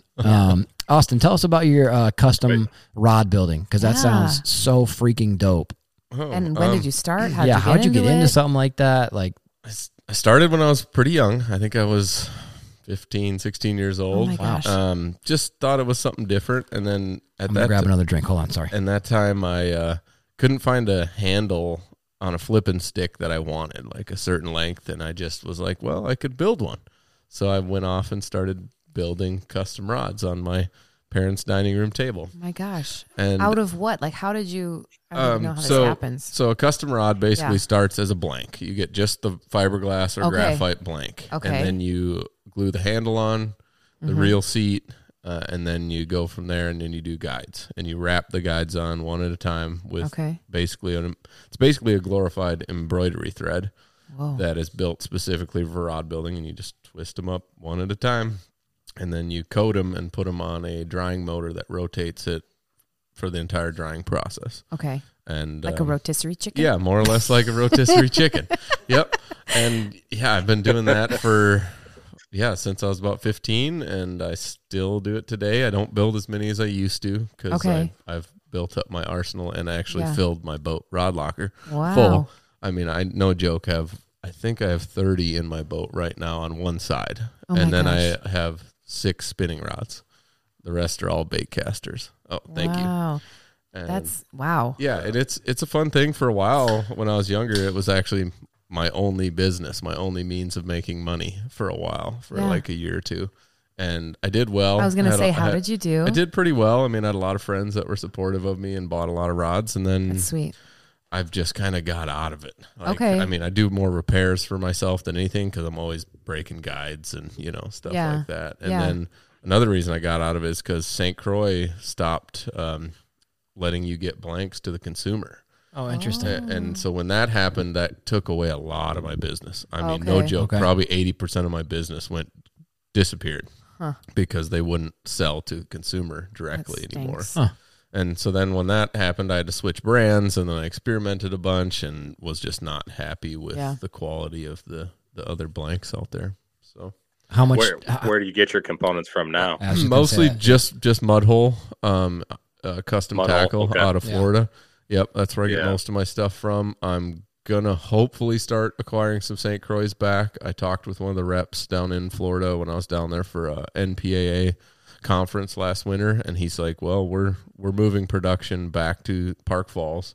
Rod Geeks is who they used to distribute with, and they're moved right to the factory now. So that's cool. We will have access to blanks again. So are you pumped on that? I'm pumped, because like I said, I haven't had very good luck with all these other brands. I mean, not trying to bash anybody, but North Fork Composites, G. Loomis, they're factory-made direct blanks I can get from Washington State, and I have built 3 for myself and broke 3 of them. Wow. I have some St. Croix that I've had since I was 15. Oh, my gosh. I mean, that says something. I mean, that right there should tell you. Crazy. Yeah. And they're terrible on warranty. I've tried to work with them. And also, it takes 4 weeks to get a blank. I can't build a rod for a consumer in 4 weeks. Like, if it doesn't show up, I can't build it. Right. And I know they're building a lot of them like to order, but still, that's unacceptable. Wow. Yeah. And I'm not a fan of the Chinese made blanks either, just to be real honest. No doubt. Yeah. Do you have like a dedicated space set up for rod building? Because that seems like a pretty like large you have to have like space your workspace necessary and like a clean space where when you're clearing over whatever you put over like the guide wrap so you don't get crap in it. You got your rotisserie Correct. going. Yeah. I actually eliminated my couch for my rod building center. Okay. Sacrifice. Yeah, so I can't sit on anything unless I'm building a rod.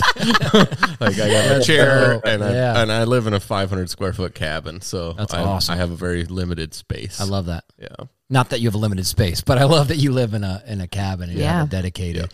Yeah. If somebody wanted to buy a rod from you, how would they? Do you have a website? Do they hit you up on social? How does that work? You can hit me up on social or get in touch with me. I do have a website. I just haven't got around to building it. I haven't had the domain for about 6 years now. You've been building rods, not websites. Yeah, exactly. I'm not really a website builder. Okay. I know one. Yeah, I know a guy who does that. Cool. Yeah. We might need to just talk. Happens to be a guy sitting next to you. Yeah. We might need to talk. Yeah, we could do a horse trade. You give me a few rods.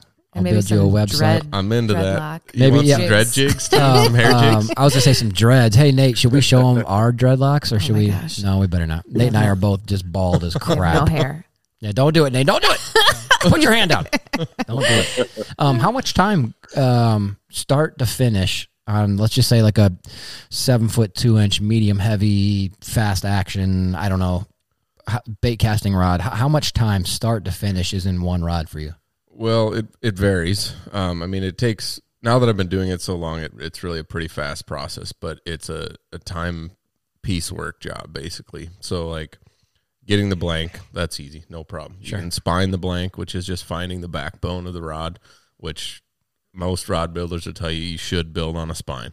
It's just, and the difference in that is, like, if you ever pick up a rod and put it in your hand and kind of roll it, and it'll kind of stop into one place, that is the spine of your rod. I did not know that. If it's not built on the spine, it's just basically where the resin had dried on the mandrel, and you should build it on that. So a spinning rod, you build it on the inside of that. A casting rod, you build it on the outside of that. Yeah, so that it helps when you set the hook, it lines everything up and keeps the rod from twisting out of your hand. I don't know. Cool. You might have had a rod where you set the hook and you're fighting a fish and it wants to like twist. Turn on you. Well, that's your spine. It wasn't. A lot of production rods are built off spine. They just throw the guides going on. quick, right? Yeah, they're just trying to build them. That's an easy, quick process. Takes about 2 minutes to find the spine. Then you just mark it with like either a marker or a piece of tape, and then you glue the handle on, which you got to wait for that to dry. I do have some fast epoxy. It's like a 5-minute set. So I give it a couple hours to set, and then I can start doing the rest of the rod. Okay. So it's a few hours basically, but then the drying process of the epoxy on the guides is like 24 hours. Okay. So you have to let it sit for 24 hours and rotate. Once that's dry, you can trim up some tag ends and stuff like that and then put another coat on. I always do 2 coats. I don't mess around with single coat unless I'm trying to rush a rod for like a tournament the next day.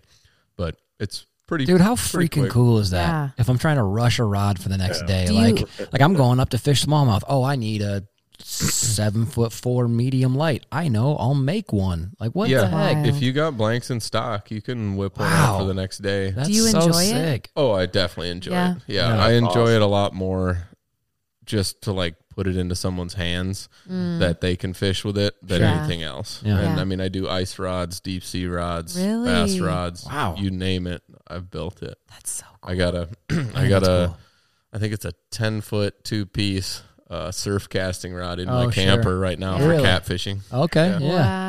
I always thought surf rods were the dumbest thing ever, and then somebody's like, "Well, no, it's so you can get up over the waves." And then I was like, "Oh, okay." I remember seeing dudes like 13-foot rods. I'm like, "What are you doing?" You can cast them a mile. But yeah, it's like an absolute actual catapult. Yeah, that's so sweet. So, Nate, if you could have any rod right now, if you could have Austin build you a rod, what rod, what would you want? Please don't ask me this question because I don't know. Yeah, I was just thinking that it'd have to be another spinning rod for sure. I've got a slew of bait casting, so it would definitely be like a specific, probably somewhere under 7.6, but definitely over 7.2 in length, and like a medium moderate, something like that. What are you gonna fish with it? Like technique. I'd like something a little bit like multi-purpose. Okay. But I've been on that sideways worm kick lately, so I want I like the idea of that longer rod so I can make longer casts, especially in like clear water situations. So that's kind of the idea. So it can be hard to find that too. It seems like a 7'4"-ish, 7'6"-ish, and like a medium spinning rods but that length are hard to find. It's so hard to find. But I can get blanks, no problem. Yeah. Wow. Yeah. And I like to get a little froggy with where I throw that sideways worm. So I like a little bit of backbone. A little bit of something. Need to be able to fight it a little bit. Definitely. Yeah. Mega Bass makes a rod. I think they call it like there's like if you go to like Denali or Loomis is like the most classic, like jig and frog rod or whatever, like a very specific technique, whatever. Mega Bass has a rod called the whip snake. I don't know why that's so freaking funny to me, but it's like a longer rod, but it's like a medium light or something. It's like a 7'4" medium light. And I think they call it a whip snake because it's like whoosh. It's just like a frog smash. Frog smash. I've never frog smash rod. Yeah. Never heard that technique till I listened to this podcast. You gotta try it. It's you not gotta try it. It's not. Yeah. Might have to. Yeah, in a couple of years, Austin's maybe like tomorrow. One of the bigger pros on the Elite Series. I owe all my success to the frog smash. I'm like, holy crap! He's like, I was struggling in a tournament. I got bored. I slammed one on the water and caught a 10-pounder. I forgot to tell you that Dom wants a bait casting rod for his birthday. Oh yeah. No, he sent me like 4 links today. Okay. Yeah. Yeah. And he said, I want this one, this exact one really bad. I'm like, okay. One? Yeah, the Proficiency. Yeah. Yeah. He said, I want this one, this exact one. I was like, okay, cool. He goes, or just a bait casting one. Like, okay. He's so sweet. Yeah, he went from this exact to like, well, whatever, but yeah. Yeah. So funny. He's so into fishing right now. I love it. And I don't foresee it dying down. No, he's like pretty committed. Balls out right now. Yeah. We should commission Austin to build him a rod. Yeah. And then we could get a dope reel slapped on there. Yeah. That'd be fresh. Be fresh. I could make a very fancy one for him, put his name on it. Oh my Happy birthday, That'd everything. Be sick. Yeah, we got to do that. Like legit, we got to do that. That'd be sick. And you can do anything too for like custom rods, right? As far as like wrap color, and because he loves purple. So like a black and purple rod, he would go buck. Yeah. Yep. 100%. That's the whole point of it being custom. I don't like building rods for someone to buy. Yeah. I want you to tell me what you want. That's so sick. Like I have about 150 types of thread colors. Wow. and we can get blanks custom painted. I work with another guy that does custom blank painting. Okay. Jesus, dude, I'm getting like all like stoked. Just like the creativity of the cut. Like I remember our boat, the Legend. One of the things when they first came out with the V20, and they had, I don't remember what they called it, but they had a thing where you could basically do any freaking color combination. And I've seen some ugly ones, if I'm being real with you. But I've seen. Did you remember that? Like when they had the really crazy, like you could gradient it from black to orange to green in the front, or something weird if you wanted to. And I remember just thinking, oh, that'd be so fun just to mess around with the colors. Do that with any boat these days. I think true. most companies will work with you. But but to do that with a rod would be so dope. Some real ugly boats out there. They're really. Remember that one, Nate, that Phoenix that was like, they called it like the Joker. Was it a Phoenix? Yeah, I think it was a Phoenix. Yeah, with like the purple and the green. It was like purple, green, yellow, orange. It was like very like New Orleans threw up on a bass boat. Oh my gosh! And that's not a diss to New Orleans. I just mean like Mardi Gras. Yeah, I knew what you meant. Oh, it was like Mardi Gras feel for sure. Or remember that Legend I saw this spring that I sent you? That was like that was dark weird. Blue with like that lime green pins. And, that was like, not my favorite. I think there was like another blue color in it. Yeah, it looked like the newer like Seahawks jerseys. Yeah, exactly. Yeah. It wasn't. That guy had that. He had the Legend logo down the side of the boat too. Down the side of the truck. Or down the side of the truck. He had the big. Right. Yeah, he had like that. a truck wrapped in it. I think you sent that in that's our group chat. Wild. Yeah, dude, that's hardcore. Yeah, he is dedicated. I actually have the Legend logo tattooed on my lower back, just above my butt crack. Just above my butt crack. The Legend stamp. Yeah, the Legend stamp. It's like a double entendre because like I love the boats, but also my butt is pretty legendary. It's a legend. It's really. It's very good. Please stop. Speaking of legends, let's change topics quickly, but not really. Dude, I can't get over that purple Legend. I don't know if that thing sold yet or not, but do you know if it sold yet, Nate? I don't. Yeah, I don't. It's the second time we brought up a totally random boat on this podcast. That thing is so. We were just talking about purple for like a rod. Did you see that thing on Bass Boat? I saw it. Gosh. Once you guys mentioned it on the last podcast, I was like, I got to see this thing. Man, I kind of looked into it and found it. Dude, that thing was beautiful. Yeah. The only thing I would change on that boat was a 10-foot Raptors, because I feel like 10-foot Raptors just stick up so high. But like, man, that boat was sick. Try 15s. Yeah. He has 15 talons on his boat right now. Jeez, yeah. I got a buddy that's got 15 talons on his Champion, and he's always talking about just how tall they are and cumbersome. Yeah, everybody in the back of my boat got yours. Them. You've got yours kind of like angled to give you that wider stance, though, right? Correct. Yeah. Yep. That's really learned that practical. from a river rat actually down in La Crosse. I saw him doing that, and it was the year that it was really high water and you couldn't do anything. Trolling motor wouldn't keep up, so you just talon down. And I kept spinning, and I was like, I'm done with this. I'm gonna try it. Went back to the campground that night, tore them all apart, got them as angled as I could, and I love them like that. Wow. Yeah, it does make sense. It makes a lot of sense. Difference too. Yeah, I was telling Jordan I had on my Champion that I had before my current Phoenix, I had talons on that and 10-footers. And the one thing that I really like more about the power poles on my Phoenix now is that wider stance. Yeah, they're really does make a difference. Keeps you from spinning, So the way you got them set is that's genius. I'm waiting for somebody just to come like straight out of the jack plate, like sideways, just instead of going back behind the boat, just like a spider. Oh my just gosh. sling them out sideways. Wouldn't be surprised if somebody isn't working on something like that. Somebody might already have done it. Yeah, dude, we saw there was a fella.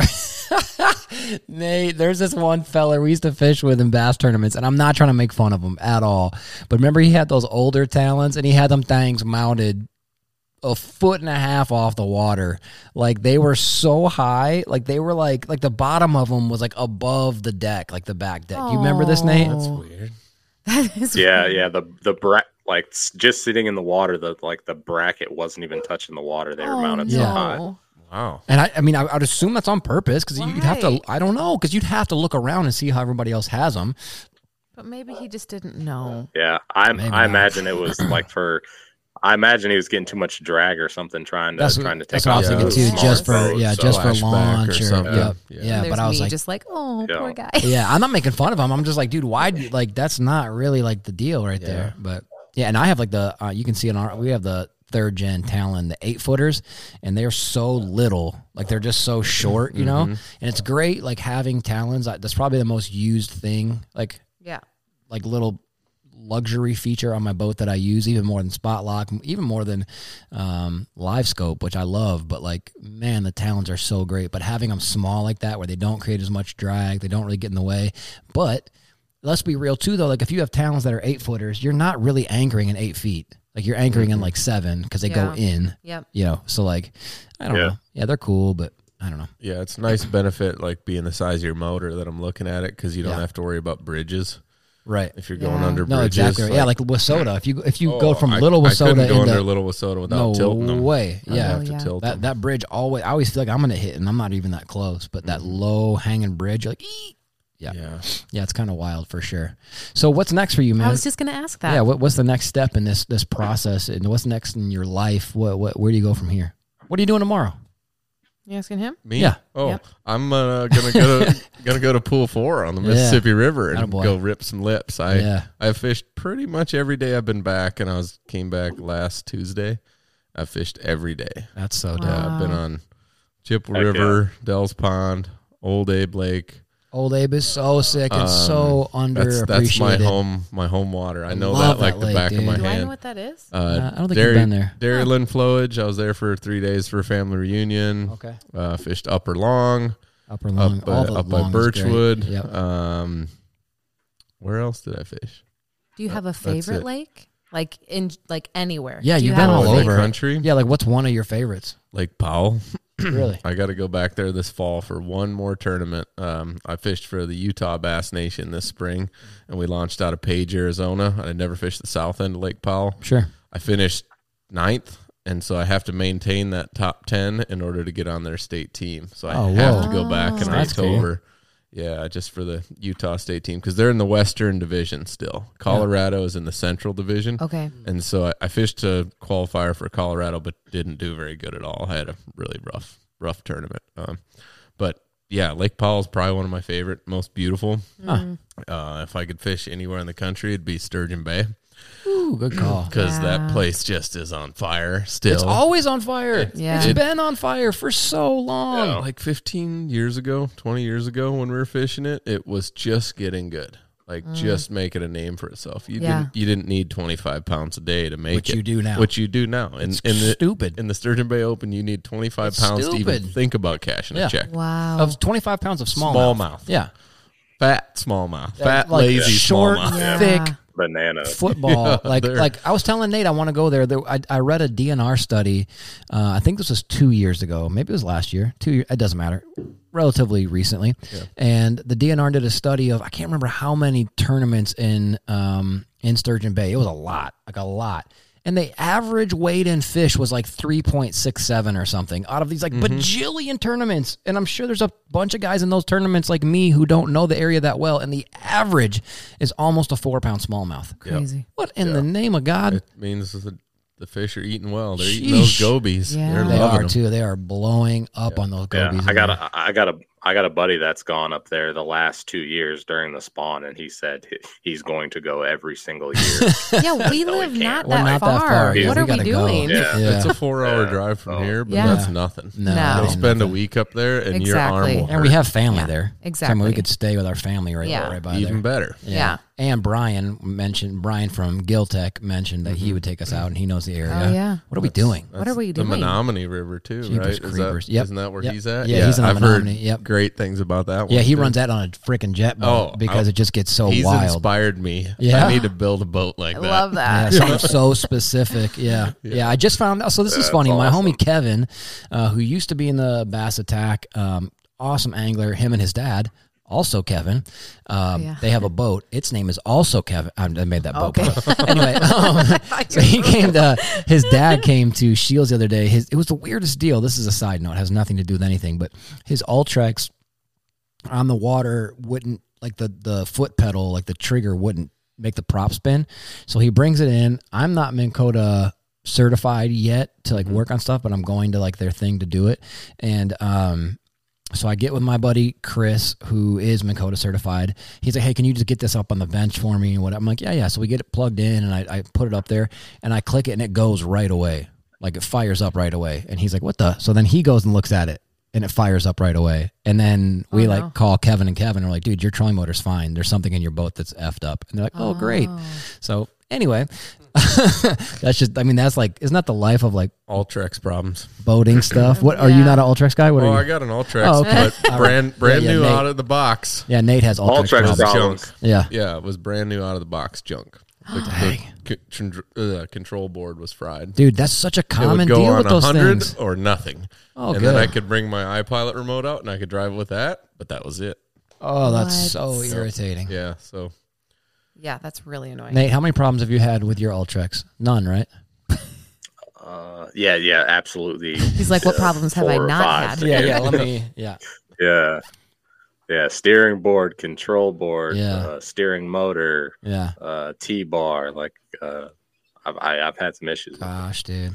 Yeah. So, anywho, the Kevin thing, all I was going to say was they were like, well, if we can't get this one back in time, then we can just use the one off our jet boat. I'm like, I didn't know you had a jet boat. You know, like when people tell me they have a jet boat, I'm like, you sneaky little bastard. Like, because what you're trying to do is get in that water that nobody else is getting into. You're getting in, like, you want to talk about running sandbars. They're running like sand. Oh, inches you of know, water. like they're running in like, bar. They can get on stuff that you should not be allowed. I remember a few years ago, Columbia had the dopest like marketing campaign. I think it was Columbia, pretty sure. But their slogan at the time was like, go where you're not supposed to or something, which I was like, dang it, that's so dope.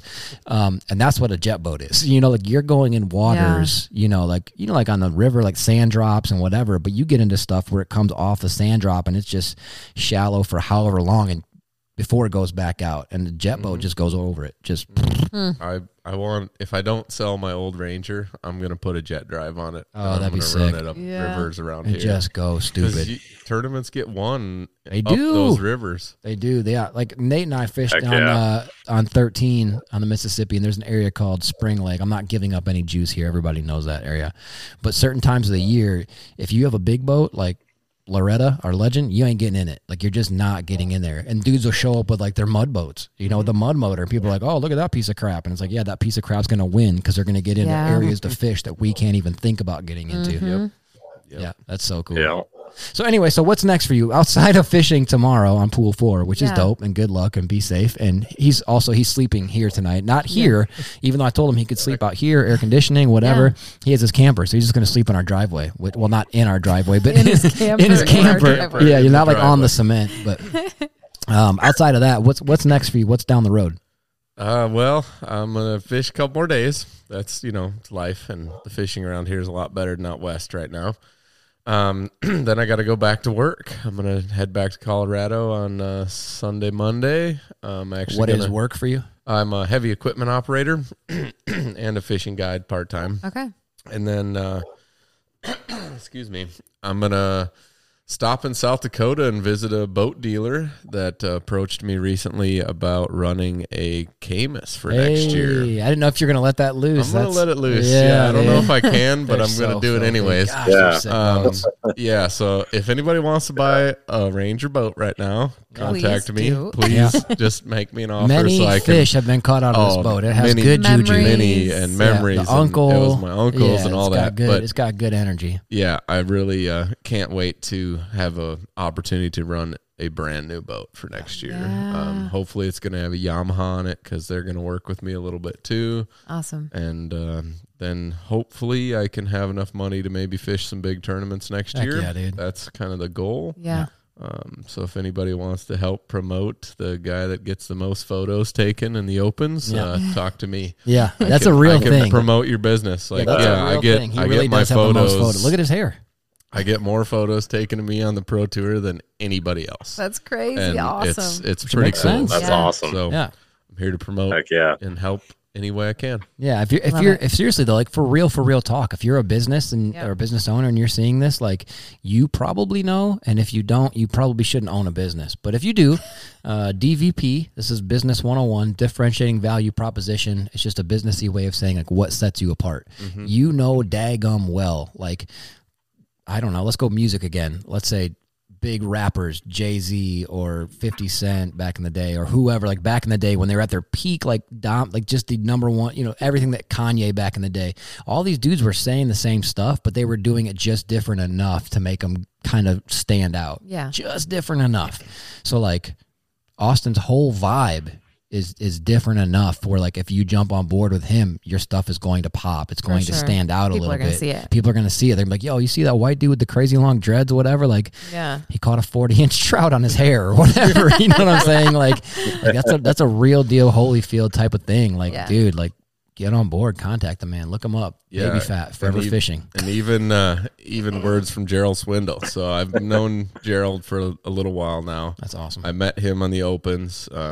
We would just like launch our boats by each other and say hi and what's up. And I was at a conference last winter and he pulled me aside and was like, how do I know you? And out of the thousands and thousands of anglers he's fished against or with, he remembers me. That's crazy. And we got to talk one-on-one and he's like, dude, you got a marketing piece.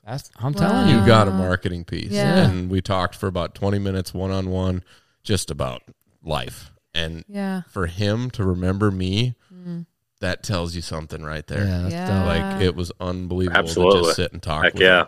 Yeah, and he is the most humble guy in the world. Him and his wife are amazing. I love that. And to take time out of his day to come and talk with me after an hour and a half conference, or a seminar. Yeah. That's pretty deep. Yeah, that's really so neat. shout out to G-Man.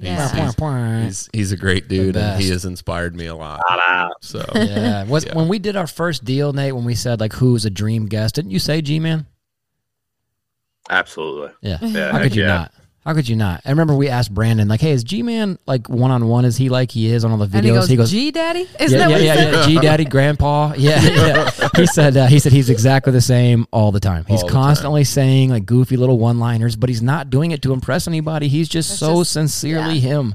Mm-hmm. How awesome. Yep. So I have another hair question. Sorry. Yeah. You're looking at me. I know you ain't asking me a hair question. And I ain't got so no do you hair. always wear it down, or do you ever tie it? Or I tie it up and put it in buns. I Yeah. just that's another reason why I wear a lot of visors is to keep it out of my eyes more than anything. But that makes sense.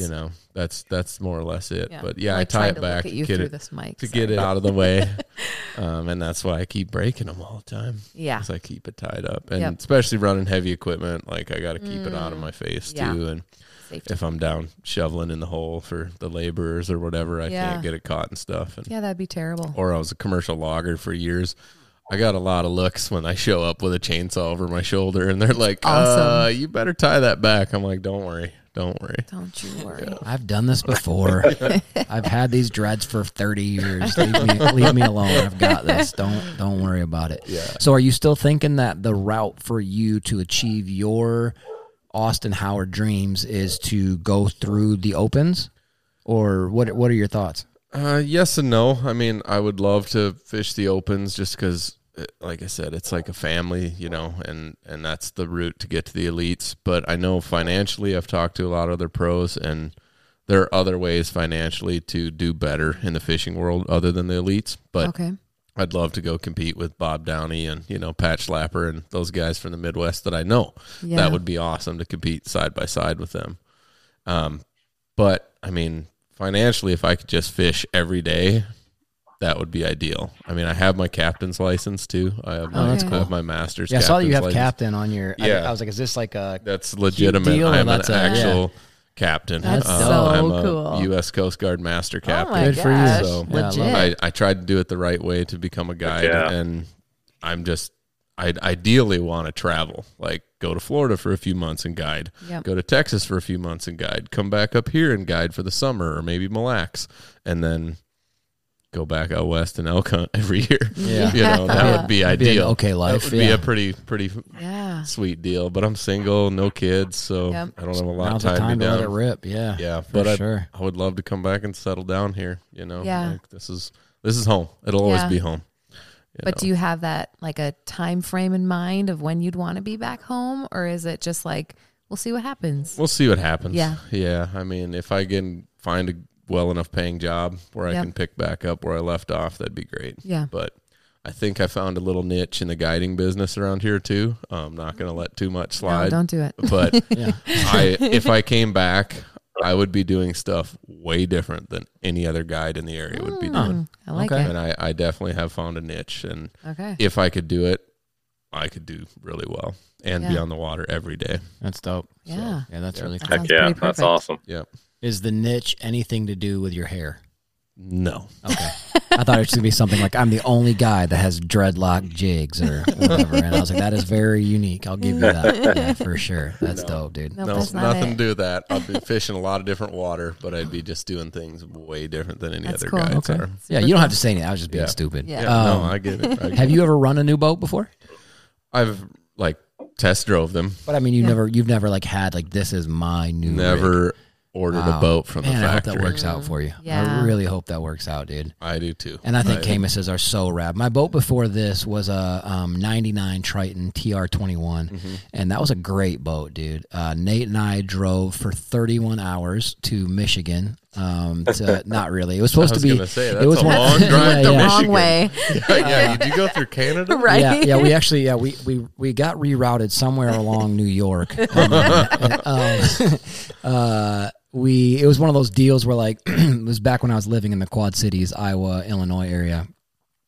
And we had to go around Chicago, and then we had to go around something else. And every freaking where we went was construction. And so it was like, your trip is like 2 hours. Like, your trip is like 3 hours. We've been driving for 4 hours. And it's like, your trip is 4 hours. I'm like, how on God's earth? Yeah. And so like I had it originally calculated we get home at like this time. And then it was like 1 o'clock in the. Do you remember this, Nate? Absolutely. Like, how could I forget? Yeah. Not quite as bad as the experience going getting my Phoenix, but it was it was a long drive. Yeah, we didn't have any locked up brake calipers, but it was a very very long drive. Or 3. Yeah. Yikes. Anywho, so that was a Triton, and unless I'm completely way off base here, I feel like Camuses are like the dopest like next step of a Triton, because it's Earl Bentz, who was the original designer of Triton, who is just like there's really only been a few dudes, I feel like, in the history of like boat building who have just put a mark on it with like specific hulls, boat 100%. Designs, deck designs, and then everybody else tries to copy. And Earl Bentz was one of those dudes. Am I wrong? He's been in it since the 70s. I mean, he started Hydrosport. Those boats were around forever. There's still Hydrosports running around today, but he made a choice to build a boat that everybody could run and they go fast and ride well. Yeah. That's just what he's been behind. I've never met Earl, but I've heard so much about him that, I mean, he's an inspiration to any boat builder, you know? Yeah, and it is full blown, right? Like Camus by Earl Bentz, right? Correct. Just like how Triton used to be like Triton by, like, because it used to say that on the little steering cap of my Triton. Too. Yeah, everything, by like his little signature, and and we were talking about this earlier as well. Like, the cool thing about Camus is, again, I'm not making fun of Bass Cat. I was just being silly earlier. I think Bass Cats are dope. Really, really cool boats. I always thought the Bass Cat wheels with the fish on them are so rad. And I love their sort of like, what is it, octagonal steering wheel, like that kind of straight. They're cool. Yeah. Anyway. Race car inspired. Yeah. They're cool for sure. But I always thought, like, if you're going to organize or like lay out a boat, like simplicity as far as decks and compartments, that's like the jam.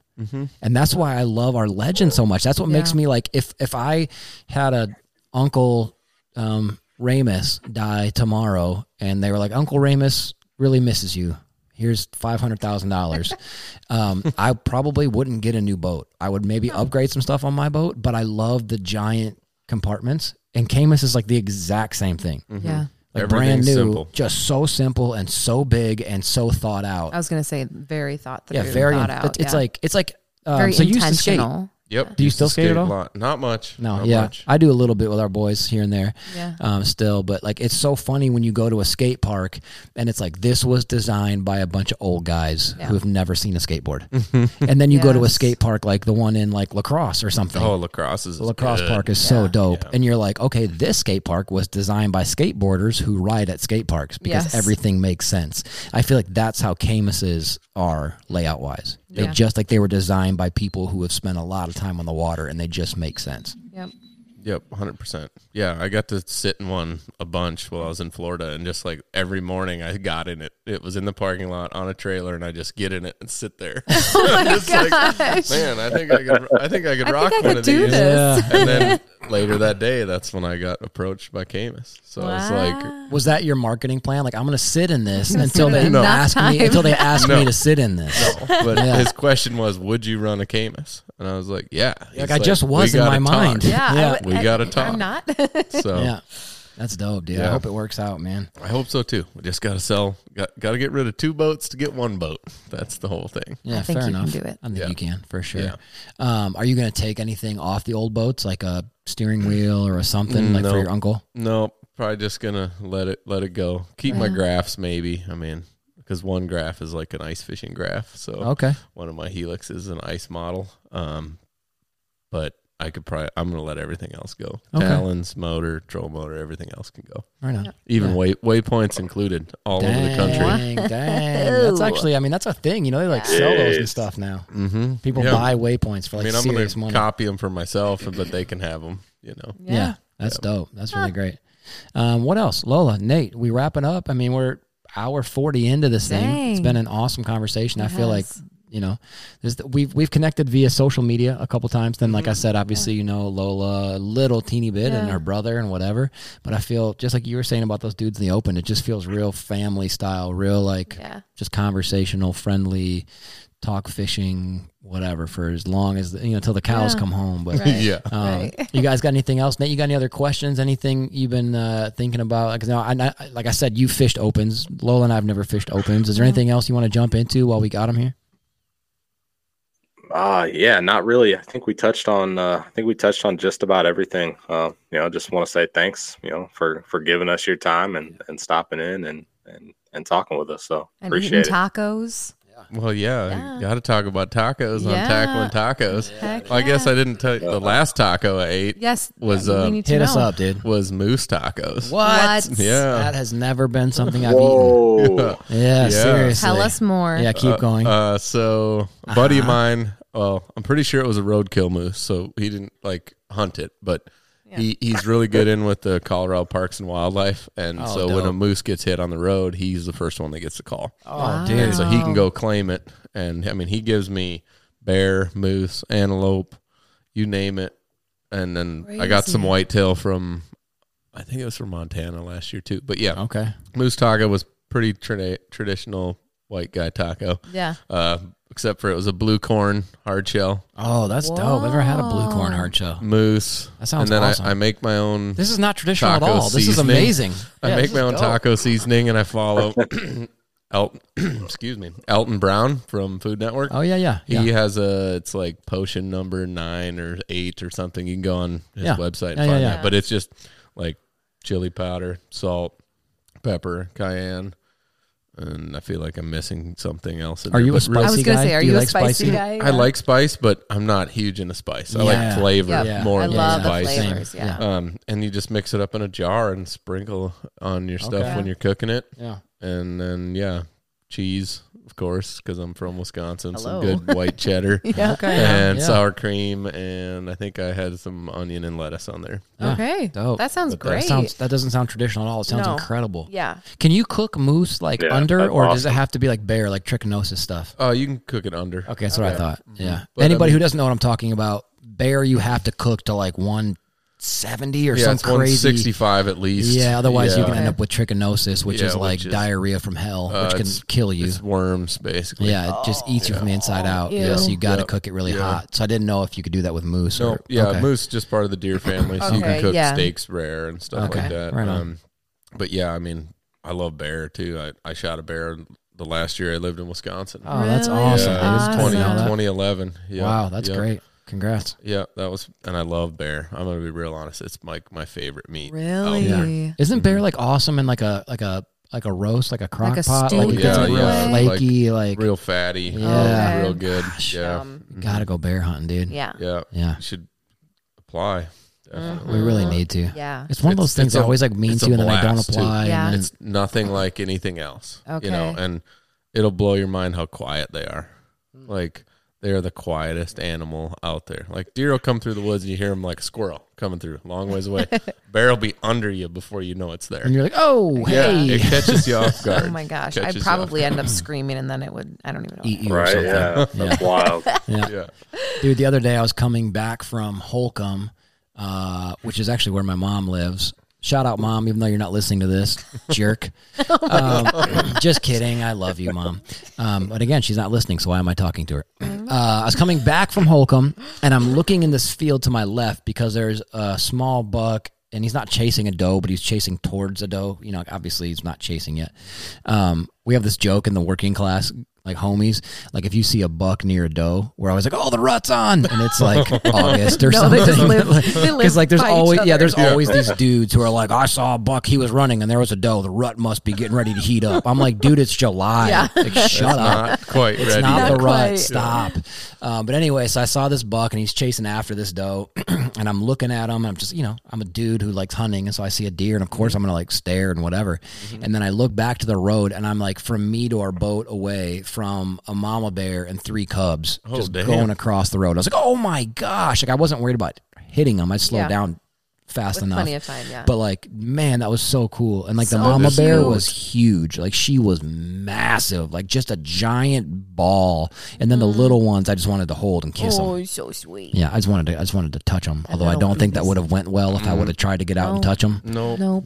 Mom would have said, Yeah, it wouldn't have been cute for very long. Mama bear. Yes, I get back in the car with no face. Yeah. It could have been pretty cool. It could have been pretty dope. So, anything else? What do we got? Bird? I think that's it. This was awesome. Yeah, really I learned fun. a lot. Yeah, absolutely. Cool. And we got to actually hit you up about building a rod for Dom. That would be so sick. Yeah. Like do like a black and purple rod or something. Gosh. He would go crazy. He'd probably cry. He might. Then I would cry. Yeah, he might. Which is fine. That's fine. You can cry over a rod. That's fine. Yeah, for sure. Beautiful moment. It is. Yeah, that's dope for sure. Nate, you got anything? What you got, homie? No, that's it, man. I appreciate it. Thank you for coming in, talking to us, and glad you got to enjoy some salmon tacos. I didn't get salmon tacos. No, I also made rice and beans. Okay, Salmon. Maybe when I come up this weekend. Yeah. When you come here, we can. Oh yeah. We can just remind you that we had them. No, I'm just kidding. Hey, so before you leave, as a fellow Wisconsinner, are Culver's cheese curds overrated? Yes or no? Yes. Yes, ooh. Nate, you're getting pummeled in this, dude. I actually ate some last night. Yeah, so. I'll eat them. Yeah. I'll eat them. But they're just overrated. They're just not that dope, they're dude. Good, but they're not that good. Come on, man. I think it's because last time I was at Culver's, there was some like TV thing. You know how like companies will use a TV as like a scrolling commercial, essentially. And it was like that real happy, jolly white guy, not Santa, but like the Culver's guy who's like, hey, there's butter burgers. And he's just happy because he knows his heart's going to stop soon from all the butter burgers. So he's smiling while he can. And I'm just being stupid. I wish no ill will on anybody, but especially not Culver's people. I'm just being dumb. Anyway, and he's like saying, like, did you know every year Culver's sells like 30 tons of cheese curds? It's really like an actual absurd number. Like it's a stupefying number. And it was that thing that set me off that I'm like, they're not even that good. I feel like if they are not piping hot, then they're just not very good. Nate. Wow. Nate loves Culver's cheese curds. Yeah. But have you had actual like Wisconsin have you had fair real cheese curds? That's what I was going to say. Even next. A&W ones. Yeah, fair ones are like the Optimist Club. They have the best cheese curds. Yeah, just a little bit of breading with a little bit of grease, boy. Yeah. Even like if nothing gets more Wisconsin than Culver's cheese curds. So yeah, there is something more Wisconsin. Good cheese curds. Good ones. That's more Wisconsin. Oh my god. Just cheese curds in general. Yeah, cheese curds in general are great. Have you had the like where you just go to the gas station, Nate, and you get like the cheese curds that squeak, like the cold ones? Like without not even cold. They got to be warm sitting on the counter. Yeah, they got to be fresh. Yeah. Wait, tomorrow's Thursday? Yeah. So Yellowstone cheese up off X. X and 27. Yeah. They have fresh curds tomorrow. Oh man, look at this dude's got going. The inside scoop on curds, dude. This is dope. This is the number one best reason he's here right now. This is so dope. Heck yeah, Nate. So tomorrow we're getting some warm curds. To get some curds. Have you had those, Nate? Like the ones that you know they're good at? They go when you bite into them. Oh yeah. Okay, I'm good. a fan. Yeah, Okay, they don't need to be fried for me to like them. Okay. Nate, can we just ask you one more time? Will you please move to Wisconsin? Please. It's too cold. Oh, shit, It was like 84 here Iowa's today. cold too. Yeah, get out. You act like you live in Florida. Right? It's hot down there right now. Yeah, it's Yeah. gross. Yeah, you don't want to be gross. You just want to be like that's comfy. no lie. Yeah. Yeah, for sure. Every time I say is hot right Florida, now. I say Florida Yeah. every single time because of, if anybody's seen that Key and Peele sketch where they do like the East-West game where they're like different football players every time, and then gosh, they make it's so up. funny. He's like the Jinglage Morgoon, University of South Florida, and every time I hear the word Florida, I just hear Florida. So that's how you say it. Yeah, it's so funny to me. Devoyne Shower Handle, like all the names they make up. Anyway, all right. So everybody, thank you so deeply, so much for tuning in. Please hit up my man on social media if you're interested in sponsoring what he's got going on. I do think, truly, I'm not just saying this. I do think he's got something unique. Yeah. I also think good people deserve help sometimes, and I think this is good people. So hit them up on there. Thank you to everybody for listening. Make sure you hit up Gill Tech if you're fishing any smallmouth derbies. If you're fishing anything, they make some really great thought-through stuff. Kenai coolers, working class bow hunter, all of it. We are so thankful, truly. And until the next one, until we catch you on the next one, thank you. Positivity is worth the effort. Bye. Thanks. See ya.